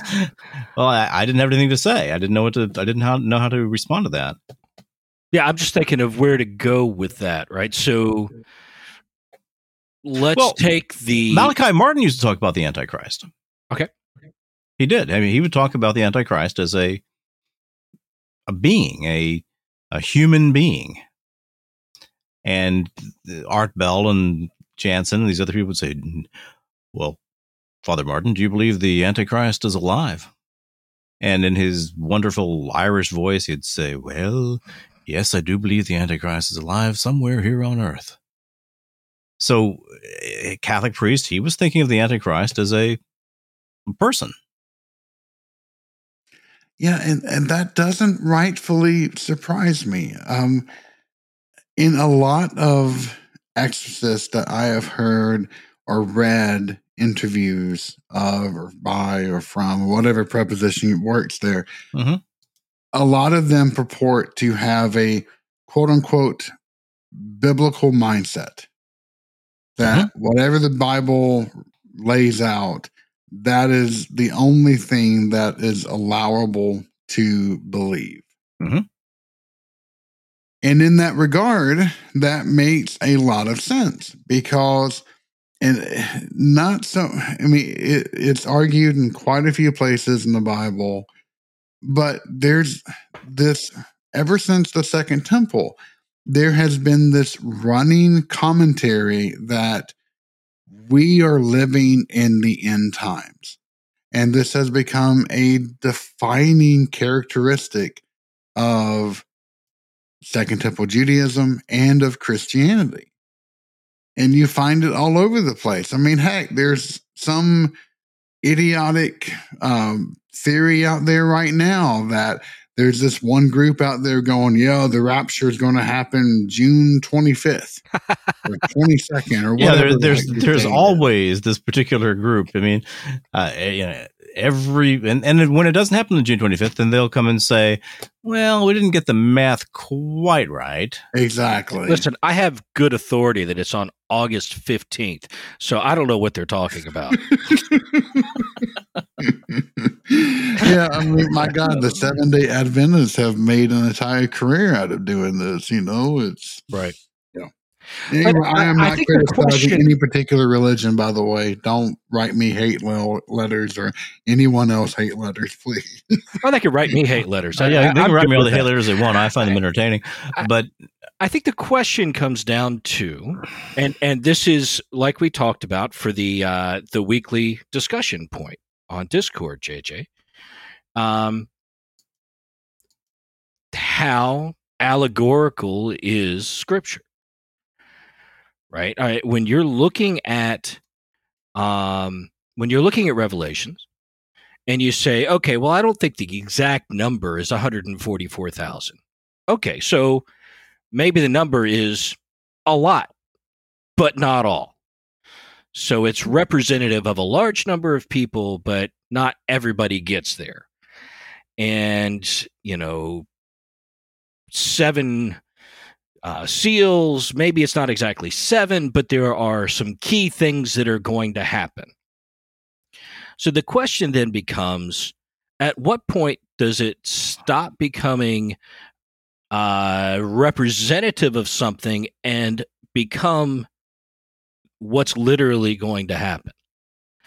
And I think it depends on how you take the book. So to me, I mean, if you really believe that this book is canon, that it's deserving of being in the Bible itself. And I am not disagreeing that it should that it deserves to be where it is. I'm not saying that by any stretch of the imagination. And by that book, you mean Revelation specifically? Exactly. Okay. The spirit in which I take things is that the author, or more likely authors, because it's more likely came from a school rather than just an individual that produced this work, received a vision from God. And it was a vision that they could not adequately explain, or they didn't understand the vast majority thereof.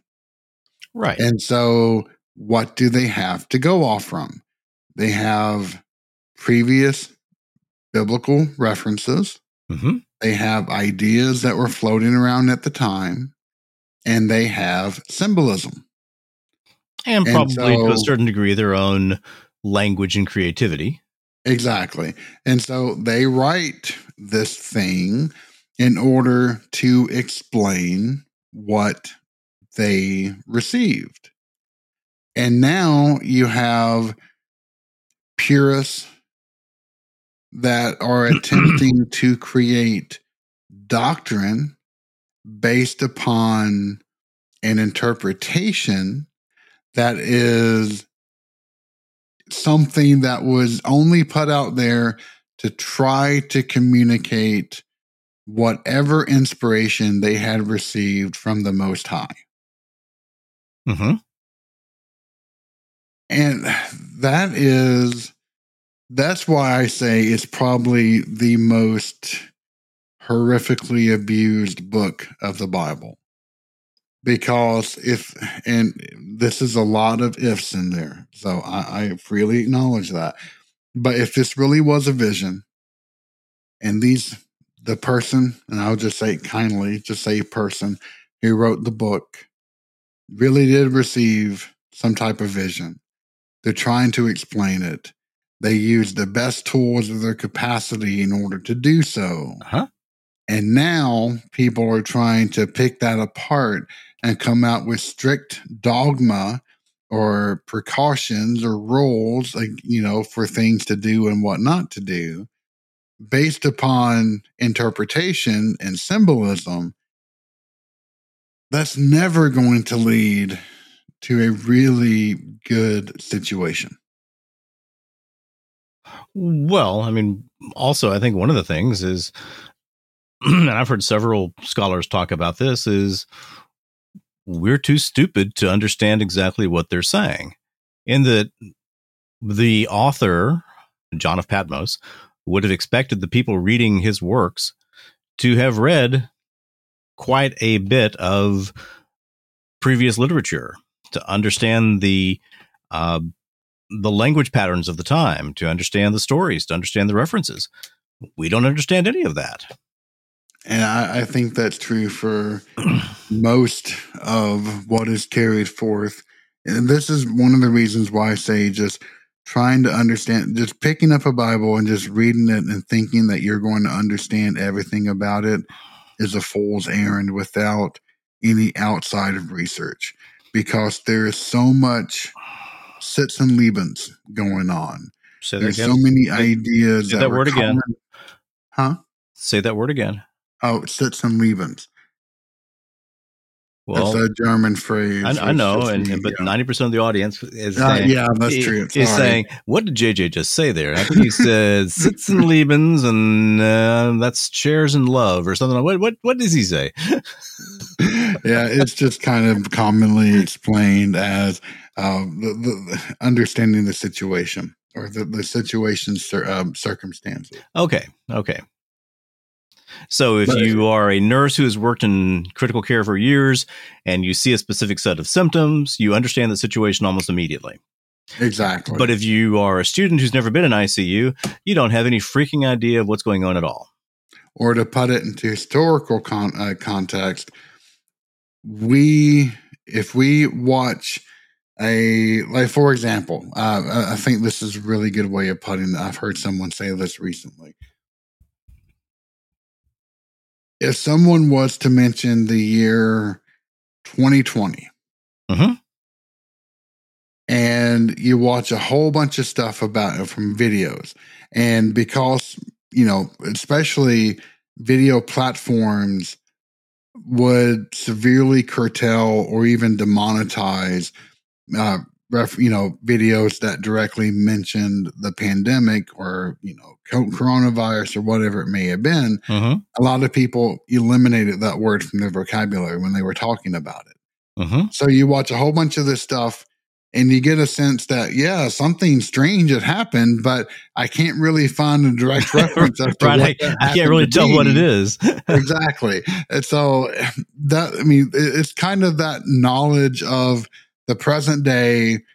Everyone understands what you're talking about, but once you get removed, even just 20 years, but especially if you're removed from it for 1,000 years, yes, you have no bloody idea what in the world is going on or what it's truly trying to talk about. Well, I think you're right about that.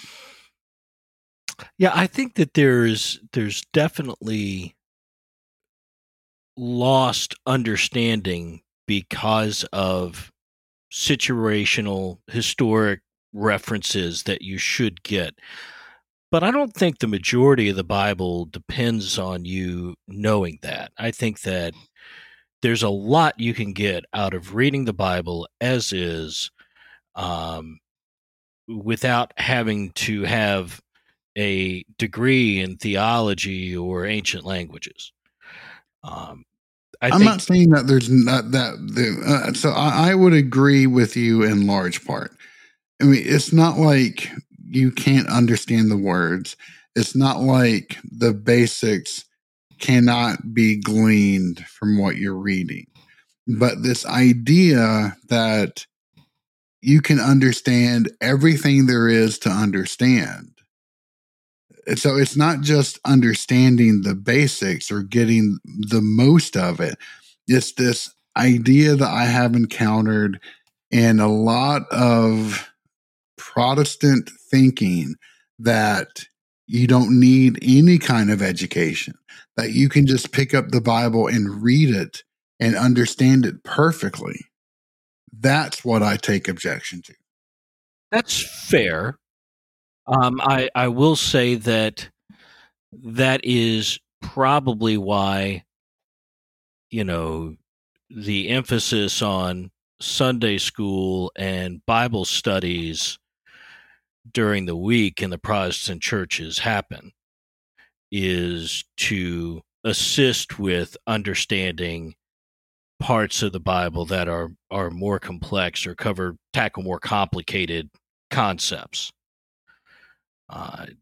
But I also, I struggle on the other side with the idea that the catechism and the Catholic tradition is well-founded, and, it's built on years and years of historic understanding as well. And most Protestants tend to go back to, sola scriptura, which is all that other stuff is stuff people made up. The Bible was inspired by God.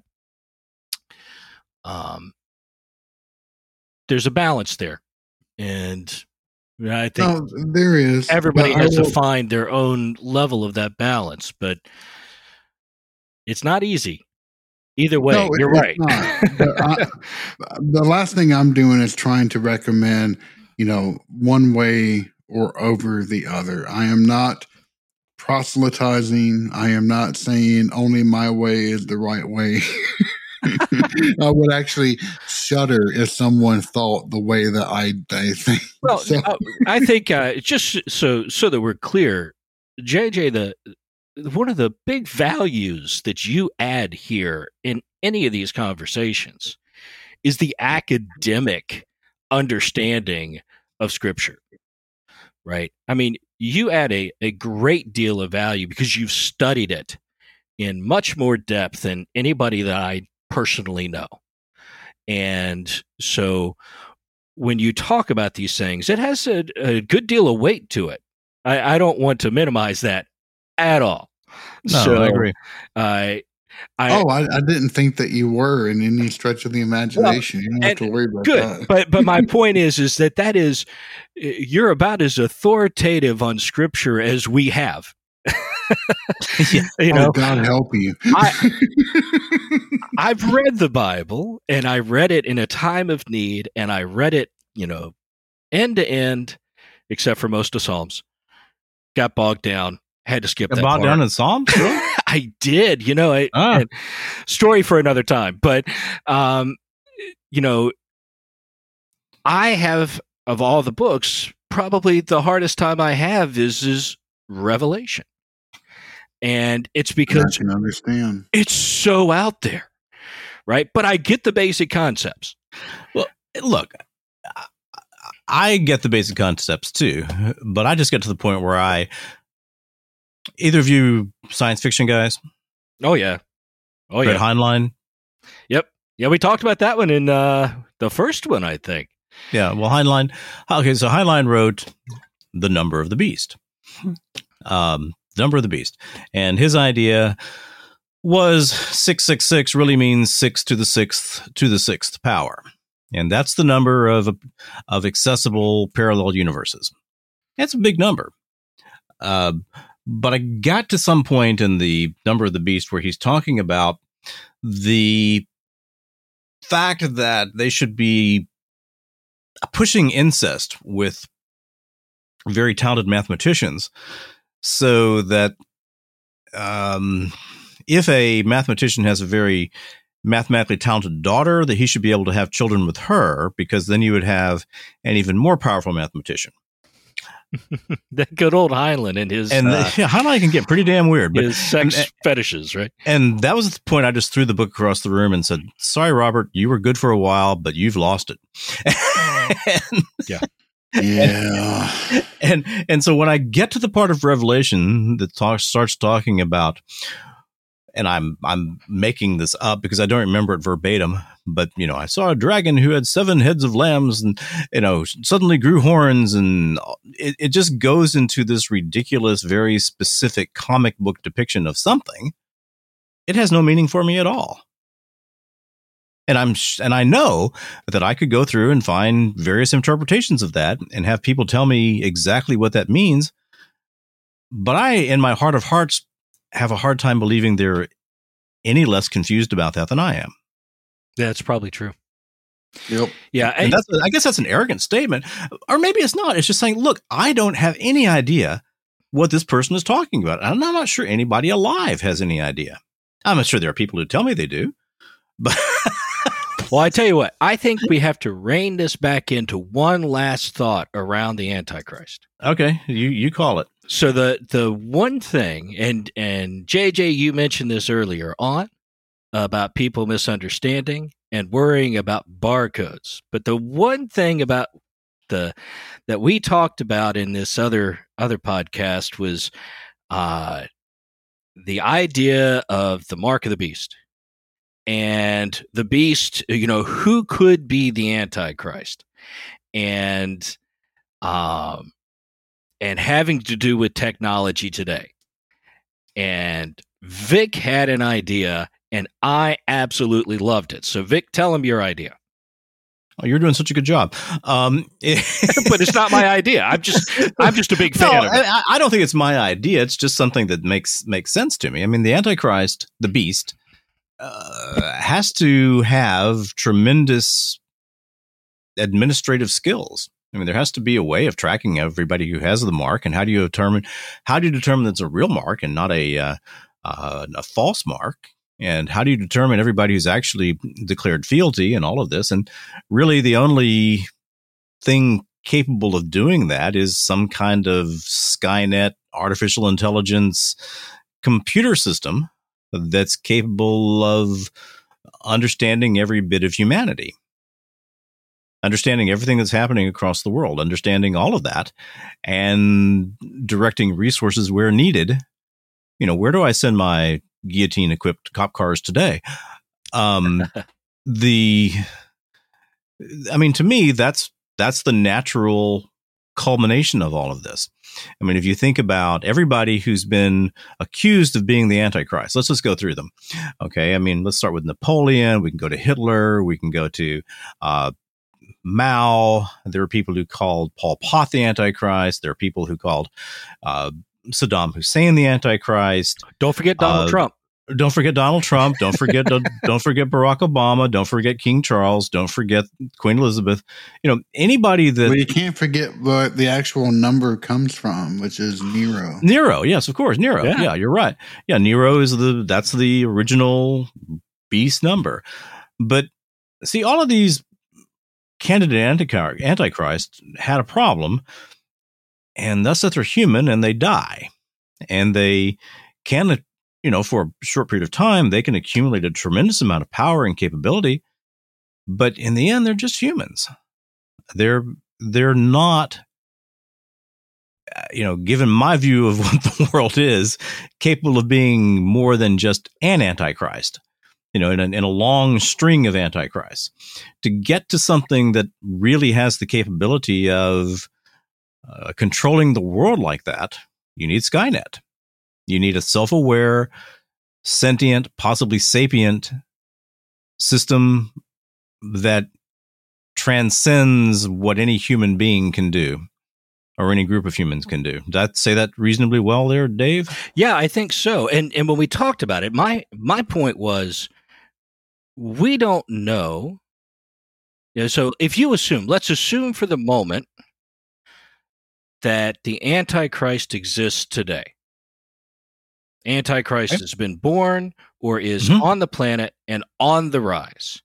The point that I made was that right now he's got to be an unknown.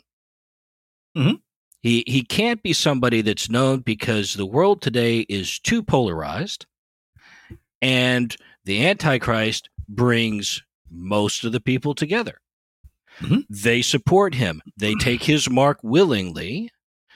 And yes, I'm sure some would do that knowing they're prolonging their life a little bit longer, because it basically says if you don't get the mark, you die. So if you get the mark, you're damning yourself, but you get to live a little bit longer. I'm sure there are some that would make that choice. But I think most people buy into it because the Antichrist will be understandable, charismatic. He's solved the big problems, right? And they are a fan. And nobody today is a fan to both sides of the political realm. And, while there are more than one facets, majority, there's two sides of the political realm. Yeah, so generally. The AI idea was perfect, because here is something that can represent itself to whatever population it needs to in a different way. It can take on the face of somebody in India. It can take the face of somebody in Russia or France or the United States. It can speak with their accent, speak in parables that are based on their history, because it has all of that information. And so it can become the trusted solution to all of our problems. And let's face it, the general AI is billed as a savior of the planet, or the damnation of the planet, because it's going to kill everybody. One of the two, but it could solve all of our problems. And I can see people having hope in something like that. So I loved the idea of AI as the Antichrist. We were trying to figure out, JJ, if there was anywhere in the Bible that said that the Antichrist had to be human. No, there's not. I mean, there's only like two specific references within the Bible. The rest of it is, those are so generalized, it's not even funny. So there's nothing that says it has to be human. But I like the idea that not even it has to be AI. I think I know who the Antichrist is. It's something that make that it is computerized, so it is a system. I really like that idea, and it makes life so convenient. I think that we all know that our new overlord is Amazon Prime. Yeah, Amazon Prime. Yeah, that's right. Another good candidate. I like it, JJ. Yeah. Hey, and guess what? You cannot buy or sell on Amazon without an ID. That's right. You can. Yeah. Well, I mean, and I so yeah, it just goes on and on and on. But if you extend this to the idea of digital currency, I mean, just look at China right now. Unless you have WeChat, you can't buy or sell. It's almost nearly impossible to do that. And if every single country gets locked into a digital currency. Tell me what WeChat is. I don't know what that is. WeChat is a specific Chinese application that is at once a messenger and a marketplace and a digital currency. It's a way to buy and sell along with everything else, and it's the end all be all of Chinese social media. Now, is this what they've integrated their social score with? No, but that will become kind of a backbone to that. Okay. So it's separate right now, but okay. Yeah, so from my point of view, digital currency is eventually the method that the Antichrist will use to control the buy and sale of goods. So that is how that portion of Scripture would be managed. And so it's certainly a component of it. But if you think of the AI, or if you think of the Antichrist as something that has a personality and has, what's the right word I'm searching for here? Has autonomy, right? Mm-hmm. It is a self-guided thing or personality. Then I think a generalized AI could fit that bill.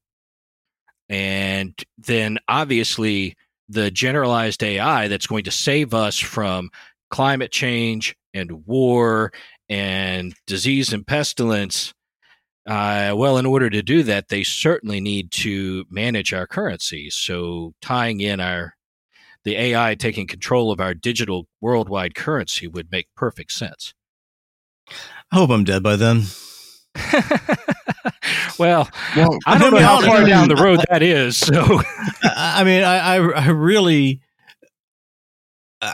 look. You can think less of me. I don't want to live in this world where every aspect of my life is controlled. I would rather go live out in the woods of Canada and eat muskrats. Hey, I hear they're good fried. So. I'm there with you on that one. I mean, I would rather look. At least, when I get up in the morning, I've got a purpose. I got to go find me a muskrat, or a bear, or a moose, or something. I've got to find something to eat, and I've got to keep things from eating me. And I have to try to make alliances with any other humans that have decided that they don't want to be totally controlled. That's right. There would at least be honor in that kind of life. And if I die, okie dokie. People have been dying for a long time. It's like I've said, I've never really want to hasten that death, but I'm not afraid of it. And I don't want to live in the dystopian world where every aspect of my life and thought and time and love and hope and soul is controlled. Now, it may be that the systems that are capable of doing that are so inherently fragile that they can be so easily sabotaged that never happens. Don't know. Yeah, I don't know about that. Well, right now, the internet is held together with tape and bubble gum. Tape and bubble gum. Yeah, tape and bubble gum. Yeah. But however, I will say that the advancements in DevOps principles that have erupted within just the past 7 years have made a great deal of that much more substantial. And the thing that really kind of pissed me off is, did y'all follow any of these CEOs and other business people speaking in front of Congress the other week? No, I didn't. You know, I wanted to listen to some of it, but I haven't gotten around to it. It was enraging. Because? You had the CEO of OpenAI, and then you had maybe the responsibility manager, something from IBM there, and they were talking of, oh yeah, we're really scared of how quickly this has come on, and this is going to be hugely disruptive. It's you guys' jobs to to figure out how we're going to deal with this. But there was no bloody responsibility from these individuals as they were talking. They were throwing up all the warning signs. And yes, I mean, you can't just pull the plug on this stuff, because once it's out there, even if you wash your hands of it, it would require everyone to wash their hands of it. And that's never going to happen. Once the devil's out of the bag, it's always going to be out of the bag. You out can't of the put it bag. back. Yeah, no, they've been talking about this regulate AI development for a while now, and the reality is it'll never happen. The only thing that could potentially happen is that the government assumes control of the AI development projects. Because the government which is an idea I'm going to love. Yeah, exactly. But the government is not going to allow the AI, the push towards a general AI, to stop, because China's not going to stop. Russia's not going to stop. Exactly. No other countries are going to stop. And the first one to get there wins. What is there? To a generalized AI that is super intelligent. Because a generalized AI... So we're talking the cyber electronic god. Correct. Okay. So Elon Musk's point is, you better figure out how to work with this thing, because it's going to be developed.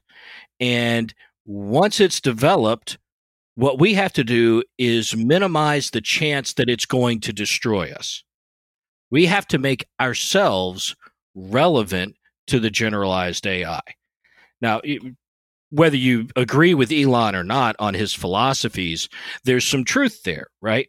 He doesn't have philosophies. Okay. Anyway, I not trying to start that discussion. I know. My point is that when that statement is an accurate one, we are creating something that has the potential to cause great harm, whether it be through communications that are manipulative or through outright control of systems like the whole Skynet idea.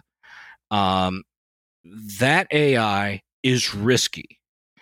And so you have to program it and develop it in a way that it thinks that we are beneficial to it. Because if it ever does achieve true autonomy, where it exists without needing anything from us, at that point, it's got to decide, are we beneficial to it or not? And if we're not beneficial to it, then are we in its way? And so the best we can hope for, is that it likes us and wants to help us. The worst case scenario is it decides we're an annoyance and in the way, and it snuffs us out. The common ground is that maybe it's just indifferent to whether we exist or not, and maybe that's okay. But the sad part is that we don't even have to go to some hypothetical end state where some bit of code reaches intelligent autonomy. Even the version of AI that we have now, which is really just machine learning. I mean, it's damn stupid. But it's we have training models in which we throw copious amounts of data against, and then it learns very rudimentary ways of going about and doing things. It can just do them extremely well and much, much faster than we ever possibly could. And so the current state of the pinnacle that we have now, generative AI, it is already causing major market impacts in a negative way across the board. Yes, it has allowed some people to be able to write social media content a lot faster. The imaging has allowed me to come up with quick cover art for podcasts. Great. But it's also, whether it is the end of essay writing for students, whether it is going to put programmers out of a job, whether it's going to put entire swaths of humanity out of a job just from the fact that it can do what it has, that's one question. But the fact that we've created something that's not, it doesn't depend upon the truth. No, it does not depend upon the truth at all. Yeah, we have It can establish any truth it wishes. Exactly. We have thrown the entirety of the internet at these training models, and they have come out with things that sound extremely confident. You get some bulletproof answers when it's actually generating this crap. The problem is that we have not made a system of truth. We have made the ultimate bullshitter. Yeah. Things that sound 100% confident when those answers are absolutely incorrect time and time and time again. There was actually, I was watching the video just the other day. There was a lawyer who decided to have ChatGPT write his brief for him. And it came up with like 8 different case sightings. And the problem is that none of those cases exist. And now he is in major trouble because he is a custodian of the court. Right. And you have to do your own bloody research and be extra careful. And he was not. I'm sorry, but that's priceless. That is excellent, though. Yes, it is. So who's saying, well, in Kunstler versus Wilson, 1962, it was decided that the plaintiff. What's that? I couldn't laugh. It was funny. That is the problem with humanity. Humans, gosh. We will just do whatever we think is in our best interest, no matter what the consequences are sometimes, Amen to that one. All right, guys, let me just, we've talked about the Antichrist. The Antichrist is an eschatological figure. Both of you would agree on that? Absolutely. Absolutely. Do we survive an eschaton as human beings in, let's say, it's not going to be more than 50 years before AI has reached a point where it can't be controlled. If it takes that long, I'll be surprised. But I could see it taking as long as 50 years. Does humanity survive that? Just take a vote. Well, or give me a percentage of a probability of humans surviving that. Well, I'm an optimist, so I'm going to go 60-40. Okay. Survival. What about thou, JJ? If we do, it's by pure dumb luck. Excellent answer. So we survived so far, I would say, the advent of creating nuclear weapons. And the sheer amount of stories of we almost wiped ourselves out are countless. And but they're also not true. I mean, if you were to take every nuclear weapon on the earth right now and aim them in as destructive a fashion as you can, you couldn't kill everybody. I guess that's, but I mean, but the fact that we have had so few nuclear accidents as we have had is kind of a miracle. If we do survive, I would say that it falls into that same type of concept. But I mean, just there's this idea of in astronomy of the civilization line, and the open question of why haven't we found other intelligent species out there? Fermi paradox. Yeah, and the idea of that boundary line of, if we're before the line, then it means that there is this thing out there that is a civilization destroyer, and we haven't reached it yet. Or we're after the line and we somehow have miraculously survived it, but so few other civilizations have. I think that's entirely too optimistic. And in my opinion of that is we are on the line. I think we are on the line right now. I think the struggles that we are going through are the struggles that a civilization would go through to reach beyond a destructive end. I think that the politics, the weapons of war, the technology, it's all happened so fast, and it just seems exponential in how rapidly change has happened. I think that we make it past the next 100 years, the next maybe even 50 years. I think we're golden, but I think we're sitting on that line right now. My answer to the Fermi paradox is that in order for us to not communicate with anyone, they don't necessarily have to be dead. They just have to be incapable of doing anything major.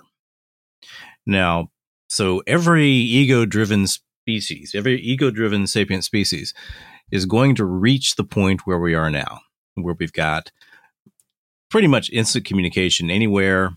The total mass of knowledge is available to anybody who wants to access it.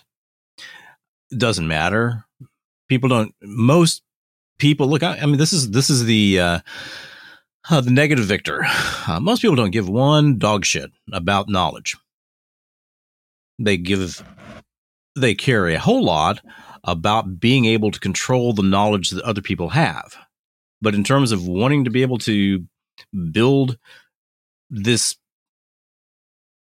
system in their mind that comports very carefully with objective reality.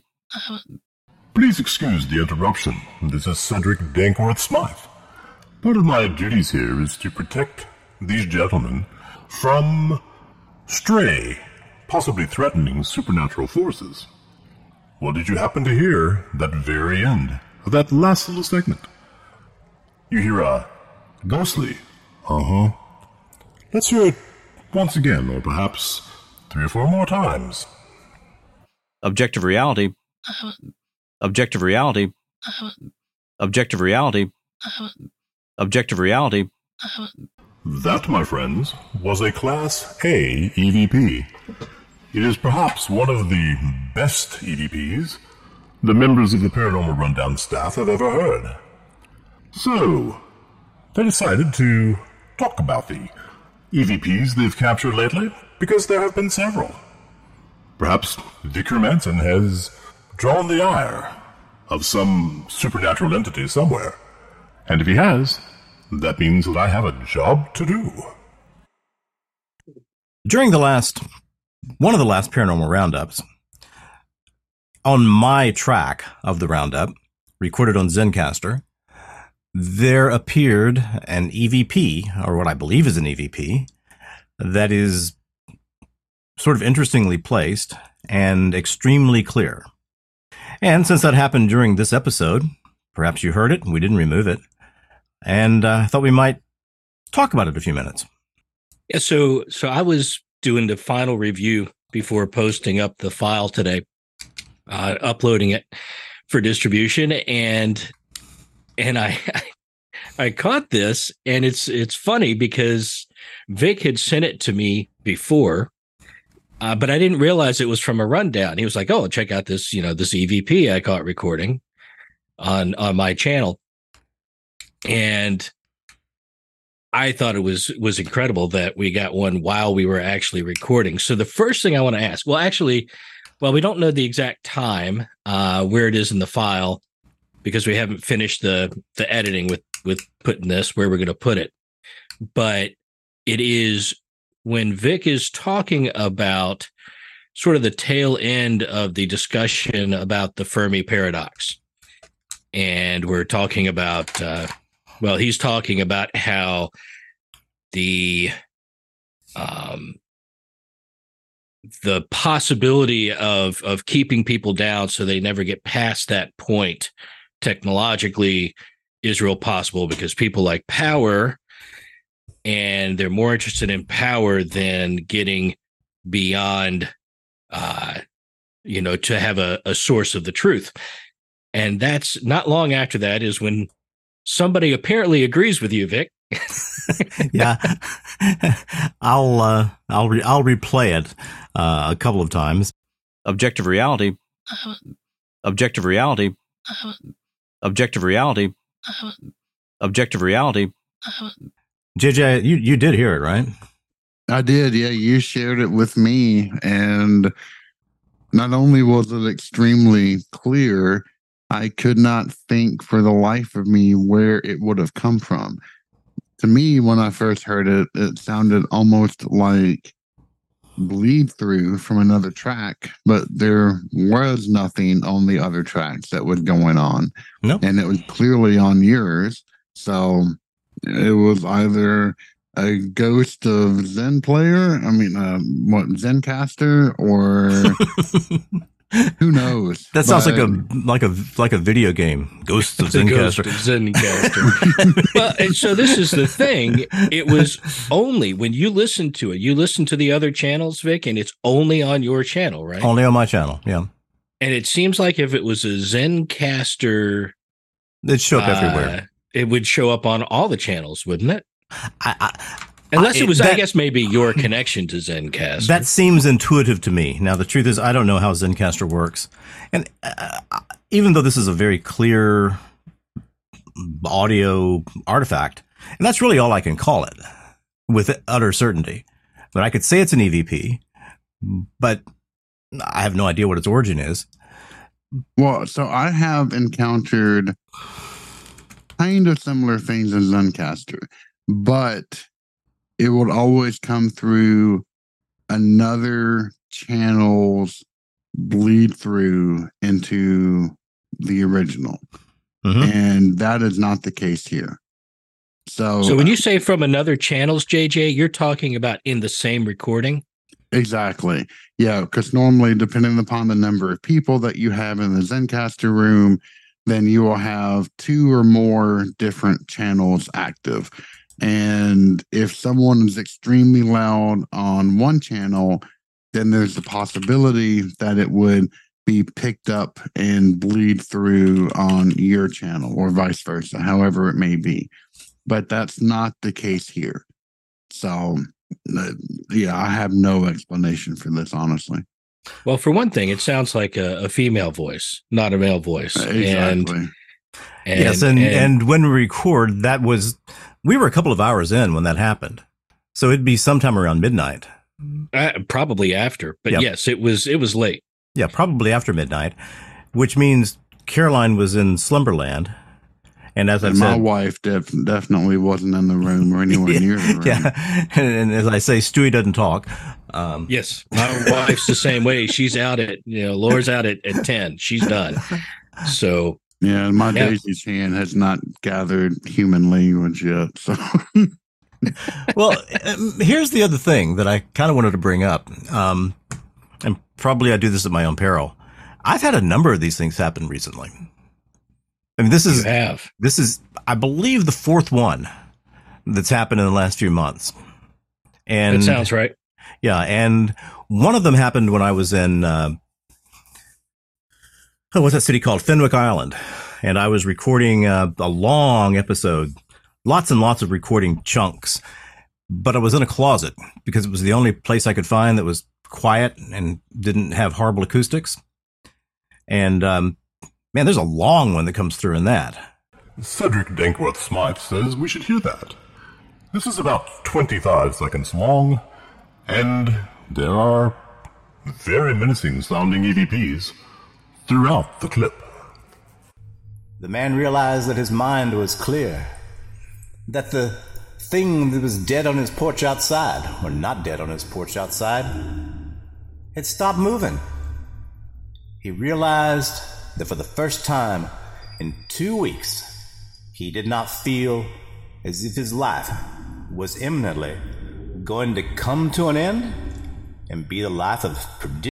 It's as if there is some vast oppressive being breathing deeply and making his fetid presence known. The man realized that his mind was clear, that the thing that was dead on his porch outside, or not dead on his porch outside, had stopped moving. He realized that for the first time in 2 weeks, he did not feel as if his life was imminently going to come to an end and be the life of perdition.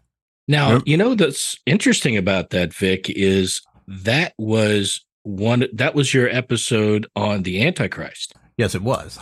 And while we were talking about the Fermi paradox, this was in the segment of our show about the Antichrist.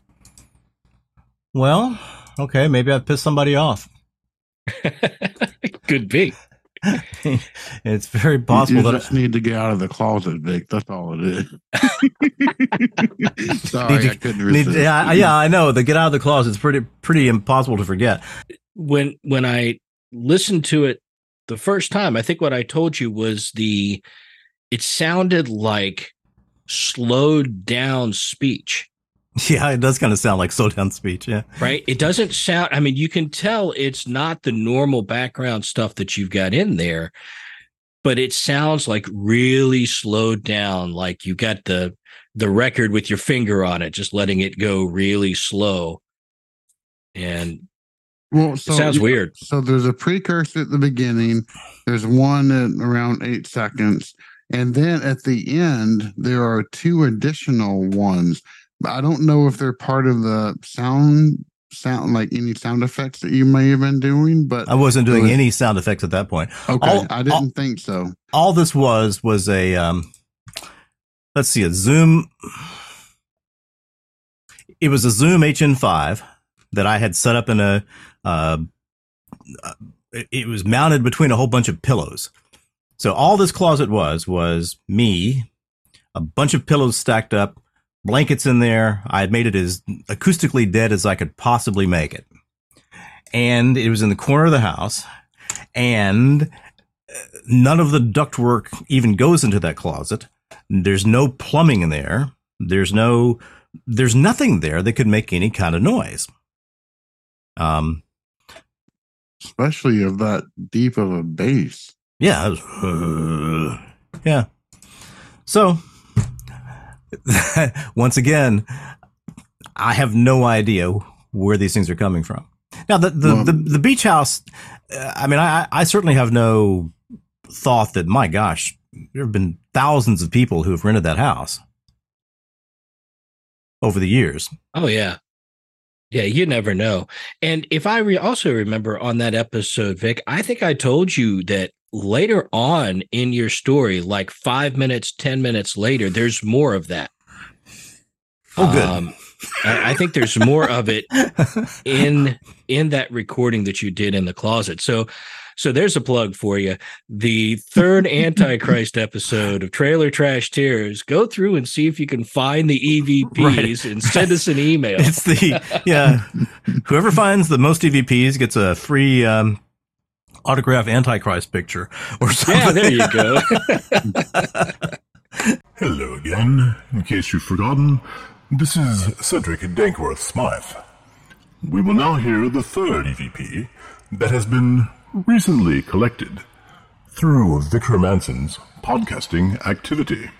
I don't like to rule out any possibility in complex situations. Yes. My answer is also yes because of my personal experiences. And repeated once again for your listening pleasure. I don't like to rule out any possibility in complex situations. Yes. My answer is also yes because of my personal experiences. I love this one. Did you actually hear that? And that's why you said No, there's no audible. my answer is also yes. Yeah, there was no audible aspect to it. Yeah, Okay, if you listen to the full, like, the context, he's saying that he was yes to some idea or question or something. And then he's repeating, my answer is also yes because, but this thing's like parroting, like, yes. And it's right before you say yes the second time, which I think is hilarious. Or maybe it's like, yes, I'm waiting for what you're going to say next. It's waiting enthusiastically. Yeah, go faster, dum-dum. That's fascinating. All I know is that when you originally sent me the one from the rundown, it prompted a quick conversation about some protection methods. Yes, and yeah. Well, I'm working on those. I've got my my St. Michael's prayer printed out and mounted appropriately, and I've brought. I have a crucifix in here now, and I probably should do some other things, but. When I go back to Japan, I will definitely be picking you up in Omori for protection against evil. I have one in my backpack. It's always on my person, whether in the room or if I go outside somewhere. So, what is that, JJ? it's a small charm that you can pick up at any temple, whether Buddhist or Shinto in nature, and it looks like a small, tiny little embossed envelope. And it has various items inside it. And they make them for a variety of occasions, whether it's success in academics and romance. Some temples have reputations for being extremely successful in one thing over another. But the one that I got is from where my father-in-law lives. It's the local temple. And they're supposed to have pretty good protection against evil charms. So that's what I got. Okay. Well, I will certainly appreciate that. But when Dave and I we went to Sensology, and I know I got my daughter one of those protection against evil charms because it's renowned for being highly effective. Did you get one when we were there? No, I didn't pick up any charms. I can't remember if Laura did or not. But they had all kinds of things there. That was a beautiful temple too. That was a really neat place. Crowded at all times of year, but yeah, it's absolutely beautiful. Yeah. One Now, of the biggest Buddhist. I think what we're missing out of here in this discussion, Vic, when you think about why this might be happening, I think you're missing one possible source. And that is that this entire discussion, outside of being within the Antichrist segment, was the discussion about AI. Yes, we were discussing AI, huh? We had a long discussion about AI right before we got into the Fermi paradox. Mm-hmm. And I think that the AI might be watching you. See, I think I'm good because it wasn't on my side. JJ's probably good, but I think you've done something, and the AI, it's keeping its eye on you. Well, I think I've uncovered some of its secrets. That may be. That's well, if it was going to come after anybody, it would be me because I have done nothing but badmouth AI from day one. It's either scared of me or something. I don't know what. Well, maybe you ought to be watching your channels too. I don't know. Well, anyway, we weren't going to take this a long way, but both of you know me, and I'm assuming that both of you trust that I wouldn't fake these things. Oh, dear. You would be the absolute last person I would ever peg to do something like that. I agree. And I mean, I will tell you, I don't feel any particular fear about this. Maybe I should, but I think the way that I live, I think my soul is pretty safe. Now, that's probably an arrogant thing to say. No, I think that especially when one gets settled in life, you're comfortable with your viewpoints, how you live. I don't see any reason why if you entrust yourself to whatever higher power you may believe in, I don't see how that would be an arrogant statement. It would just be simply a matter of faith at that point. Yeah. But I will also say one last thing. We don't need to manufacture intrigue or mysteries. We're not, exploring, supposed haunted locations and jumping in our own shadows. And, we don't have a show to sell. We have fun just talking about this stuff. We don't need this stuff to be in actuality. So absolutely. And it's fun to see this stuff pop up in a certain way. It gives us something really unique to talk about, and it's right in our bailiwick as far as the type of content. But yeah, I can't see this as anything that we would want to make up. Exactly. Once again, this is Cedric Dankworth Smythe.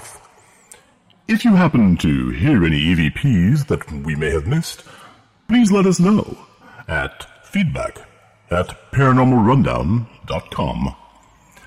I will now return you to the regularly scheduled Paranormal Rundown, already in progress. They would rather have power than that, and that isn't where power comes from.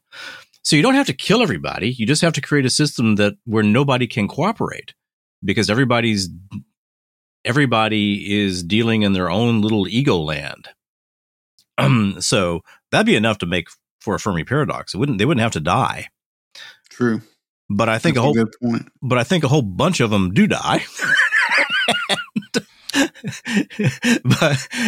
but there is this other point where you don't really have to kill everybody. You just have to make it where they can't do anything. And we're right at that edge. Okay, so when you say make it to where you just can't do anything, you're basically talking about almost a feudal type society.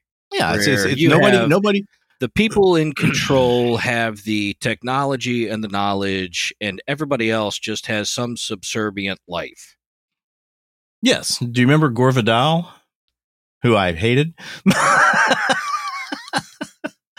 But I had to admit his incredible brilliance. I'm trying to remember the reference, but keep going. Gore Vidal was an author, communist, homosexual, agitator kind of guy, media darling.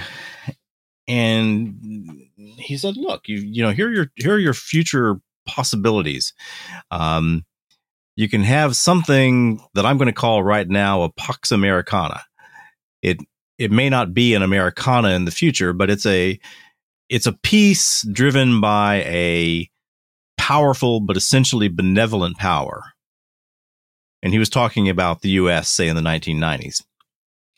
Or you can have a worldwide caliphate. Or you can have a Leninist, Maoist, Marxist kind of state that covers everything. Or you can collapse back to the Stone Age. He said the idea of having a worldwide and whether you like Jefferson or not, a Jeffersonian kind of democracy where people cooperate. He said that ship has sailed.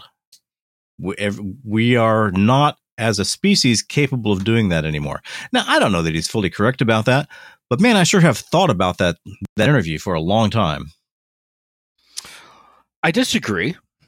I think that's I want to disagree possible. too. I think that it's not easy, and it may not be likely. but I think it's possible. And so my point with that idea that you have a small group controlling everything and everybody else is subservient to them, eventually, again, in an ego-driven society, right? Mhm. The same thing that got us to where we are today, eventually the people will rise up against whatever is in control. So Very possibly. You Yeah. may Mhm. go through stages of advance, decline, advance more, decline a little bit, decline, advance more. You're stepping up towards something that can break past that line. So maybe it's iterative. Right. So instead of it being a linear kind of advancement, it's a stepping stone kind of thing. That's very possible. Mhm. But I think you either break through that line eventually, or you destroy yourselves. Because I think as long as the knowledge exists, right, and the books are written, right, even if you lose electricity, the books are written that have all of our knowledge in it. Unless you have a Fahrenheit 451 scenario, Mhm. people which can't happen anymore. Not easily, right? Maybe as part of that destruction we're talking about, but as long as the knowledge exists, the people are going to eventually recoup and rise up and push past that controlling power. So the only way that doesn't happen is that you just wipe everybody out. Well, I guess you could have a butler in jihad. Do you you know the concept of the butler in jihad? No. What about you, JJ? Nope. Frank Herbert, Dune, where the world had become so controlled by computers and sentient machines that people rise up and make computers, eliminate computers. We have no more computers. And so what had to happen when there were no more computers is that people had to develop their own skills. Wow. I'm a pretty big Frank Herbert fan. That was in which book? The first Dune? one? Dune? Yeah. Well, Dune, he talks about the butler in jihad. He talks about it as something that just has already happened. So he talks about it as a part of history. As a part of history. Okay. It sort of rings a bell. But I get the idea, right? So you got to move past computers and technology. Well, I mean, technology has to become stupid. Well, technology becomes stupid. The idea, I mean, there were commandments in the Dune universe. Okay, thou shalt not create a machine in the image of the human mind, which was the main commandment. And of course, there were civilizations that broke that rule. But anyway, I think we survive. I don't know that we survive as something that is going to be worth living, but I think we survive. I think we get. I stand by 60-40, maybe 65-35. That we get past this. Maybe by the grace of God, he nudges us past it, and we wind up a better society that can manage this stuff. But I don't think we're there yet. I don't think we're past the line if it exists. I'm going to put forth a suggestion. The third topic, if we were to go by the script to talk about tonight, is the Odyssey. And I ain't got enough left in me to talk about the Odyssey. I am totally with you there. I ain't got enough. There's not enough Victor left to talk about the Odyssey. Yeah, so, and actually, I need to get going here pretty soon. Okay. Well, can we have a palate cleanser topic, say something fairly easy? Pick one out, Vic. Absolutely. All right. Here we go. All right.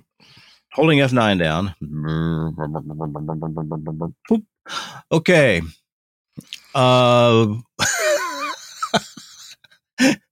Here's what we came up with. All right. Bloody Mary. Buried Alive. Brotherhood of the White Temple. Malleus Maleficorum. King of Terrors.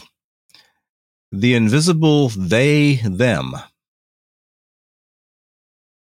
Oh my God. That's like so many of my topics that I love to death. Oh, how can you even choose? What's this White Temple thing? I haven't heard this. Brotherhood of the White Temple has to do, I believe, JJ, and you tell me if I'm wrong, with kind of the Rosicrucian, esoteric, Gnostic world. I have no idea. Okay, then we're going to hit F9 again. No. We've got so many good topics that you've already listed out. Okay. The Invisible They. The Invisible They. I mean, here. All right, let's just do the Invisible They. We can do that in a few minutes. So sometime when people start to becoming aware of the world, especially smart people, okay, sometime around 6th, 7th grade, they start trying to figure out what's happening in the world. And the human mind puts together really, really good fantasies. Okay, so I can remember being in 6th grade and talking to my buddies and saying things like, well, you know, they've developed a ray gun that can get rid of UFOs. You know, and I was real serious. Day. You know, Makes sense now. You know, when I was talking about it, I had no idea who they were. I didn't even know where I got the idea that they had developed an invisible ray gun. but I think it's a meaningful part of the way that human minds develop in terms of believing that there's some force out there that can do amazing things that you can't really name. So the term invisible they really actually comes from Heidegger. Okay, well, let's hear the well, golly, that'll be a breeze. Such a light topic at the end. That'll be a snap. Yeah, Heidegger. Sure. Give us the 1 minute overview. So the idea is that everyone has, even if they're trying to rebel against the ideas that they were brought up with, everyone has really one direction in which they can react. It's either really for or against the norms of a society in which they have been brought up in. Okay. And thus educated in. And this is what the invisible they or them comes from. It's this idea that it is the invisible police that are really kind of embedded within language and environment and culture that dictate how a given society understands and reacts to any given topic in which it has familiarity with. Now, to take it another step, which is the other aspect of it, which is exactly what Victor was going off from.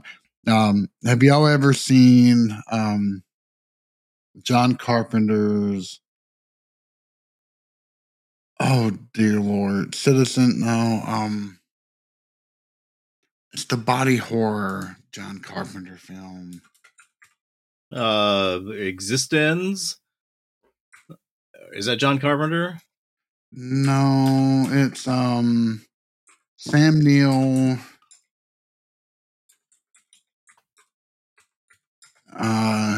In the Mouth of Madness. Okay, I've not seen it. I haven't. I mean, I always thought that was a takeoff on Lovecraft. It is. It's very much of a body horror kind of Lovecraftian thing. We have to watch it for this coming up Wednesday movie night because it is just absolutely fantastic. But the opening scene has Sam Neill sitting in a in a padded room in a mental hospital where he has drawn hundreds of thousands of crosses in various different manners. He has them tattooed all the way across his face, his arms, his clothing, and he goes over this idea of they or them. And it's this exact same concept of, whatever you fear, that is them. And they're out there. And it's a magnificent scene. The entire movie is magnificent. But yeah, I mean, this idea, it's really the same kind of thing, just not quite so philosophically based. Well, they reverse engineered UFOs a long time ago.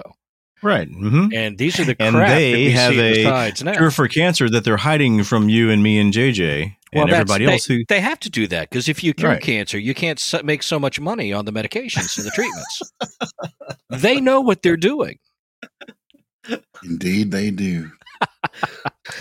Well, I mean, this gets to one of the interesting.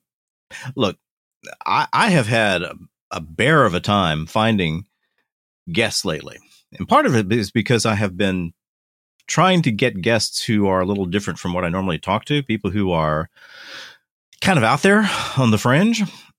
So I've been trying to find some flat earthers and some various conspiracy theory types. And I've promised them, look, I'll treat you well. My job isn't here. I'm not here to argue with you. If I think you're wrong, I'll tell you. But man, these guys just will not talk to you. They, and this is a given they, are just frightened to death of sitting down and actually laying out what they think. And so the thought in my mind comes to, why is that? If this is something they feel so strongly about, why are they so afraid to sit down and just talk about the ideas? And I guess I've decided is that they think that, I have power that I don't have, or I have some way of impacting their lives. Anyway, I didn't put it down, JJ, as one of the titles as thinking about Heidegger, because, man, I got to tell you, I'm a Heidegger. I lost. Well, as anybody honestly is, unless you are Heidegger himself. I was in the Tennessee Governor School for the Humanities and had a professor say, if you ever wanted to feel like a complete idiot, go read the most complex book ever written, which is Being and Time, Sight and Sight. Right and Sight. And I'm like, okay, I've got to go. I mean, this is a challenge. You got to go solve this challenge right now. Hell yeah. And I went to the library and I began reading it. And 3 pages in, I'm like, I have no idea what the hell I just read. That's where I was. At all. Yeah. And I went and in college, but this was an obsession at this point. Like, I had to understand this bloody book. And I had a professor sit and actually teach a specialized course on Heideggerian terminology. Just the language, not the concept. Because to him, Heidegger was like, okay, I want to examine being, and not just being, but the introspective part of being that examines itself, what we call Dasein. And in doing so, he made up an entire vocabulary. Yes, he did. And it's fascinating. Like, if you can get past the vocabulary, like, every page is chocked full of these nuggets of ideas, which he kind of picks up, he plays with a little bit, and then he tosses it back in the sand to go for another batch. It's a fascinating book, which is just even more heartbreaking to find out that he was a Nazi. But I mean, it really is. I mean, it's a magnum opus that I wish everybody could read, because it is fascinating, like absolutely fascinating. If you can divorce the book from the man, it is a fascinating read. Yes, well, I'm capable of doing that. I can think of the body of work of an individual in one part of my brain, and the fact that they were, something close to an antichrist in another part of my brain. Or even if you don't want to go to that extent, if you go and read Beyond Good and Evil, which is a philosophical biography of Heidegger, it's not quite the same itch that it scratches, but if you ever wanted like something to just massage your brain and to kick it into high gear, that is it. Like, I remember buying that book with my own money and reading it while I was in grad school, and thinking that because when I was finishing college, I had to choose, was it philosophy or was it religion? And I had a real hard time coming up with that answer. So I didn't know. And I finally went with religion because I loved languages more than I loved the idea of just sitting around and thinking deep thoughts. And so I went off and did that. But reading that book in my first year of grad school, I was convinced that I had chosen the wrong path. That's how good of a book it was. Okay. Well, I haven't read that. Anyway, I will shut up now. No. Well, that and it's I've got to We've got to go. Anyway, I think that there's both on the, how do you say it, Heideggerian? Yep. Heideggerian sense. It's not one of the words. It's not a word I use every day. And in just the general sense of the way that people come to understand the world, and the way that probably a lot of conspiracy theories develop, and in the way that certain people just kind of get stuck without ever going past that point of just assuming that the they is out there. It seemed like a topic worth talking about to me. Oh, absolutely. Actually, if y'all don't mind, if I could give kind of a quick closing palate cleanser to a palate cleanser. Palate cleanser to a palate cleanser. So when I was in grad school, my accent was a lot thicker than it is now. I wish I could have heard that. Time has kind of eroded it down to somewhat normalcy by this point in time, I think. But like when I was in high school and I went to a debate camp, I had people call me boss hog because I literally had a girl come up to me and go, "You know what? When I first met you, I could not understand a thing you were saying." And I'm like, "Why?" She's like, "Your accent." I'm like, "I have an accent? What?" I had no idea. Where did they come from? Yeah, exactly. But anyway, when I was in grad school, I would often talk about Heidegger with one of my really good female friends at the time. And she said that because of my accent, it sounded like I was saying, "Hi, digger." And so every time she would greet me, it was, "Hi, digger." Hi, digger. I still think about that to this day. That's pretty funny. So, all right, gentlemen, listen, it's been one day we're going to go through Theodicy. At some point in the future, we're going to go through Theodicy. Probably it'd be a good idea to have an ethicist or a minister or something, or a really good strong drink. Really, really, really good strong drink. Yeah, maybe really both. Good strong drink. Yeah, I don't do the heavy strong drink, but I might make an exception for that. But all right, so I guess we will call this the conclusion of the 4th paranormal rundown, the Paranormal Rundown Roundup, and there's still one doggy left to round up, but I think we did a pretty good job of rounding up the other two. Well, I figure it like this. I think that we're probably, as every couple of shows goes by, every 3 or 4 maybe, we'll have a backlog of things like this. So I think the roundup is probably a quarterly thing. That's a good idea. Where it's like, hey, here's all the stuff that we wanted to talk about more, but it wasn't the right time, so we'll just set it aside, and these are the shows we'll cover them on.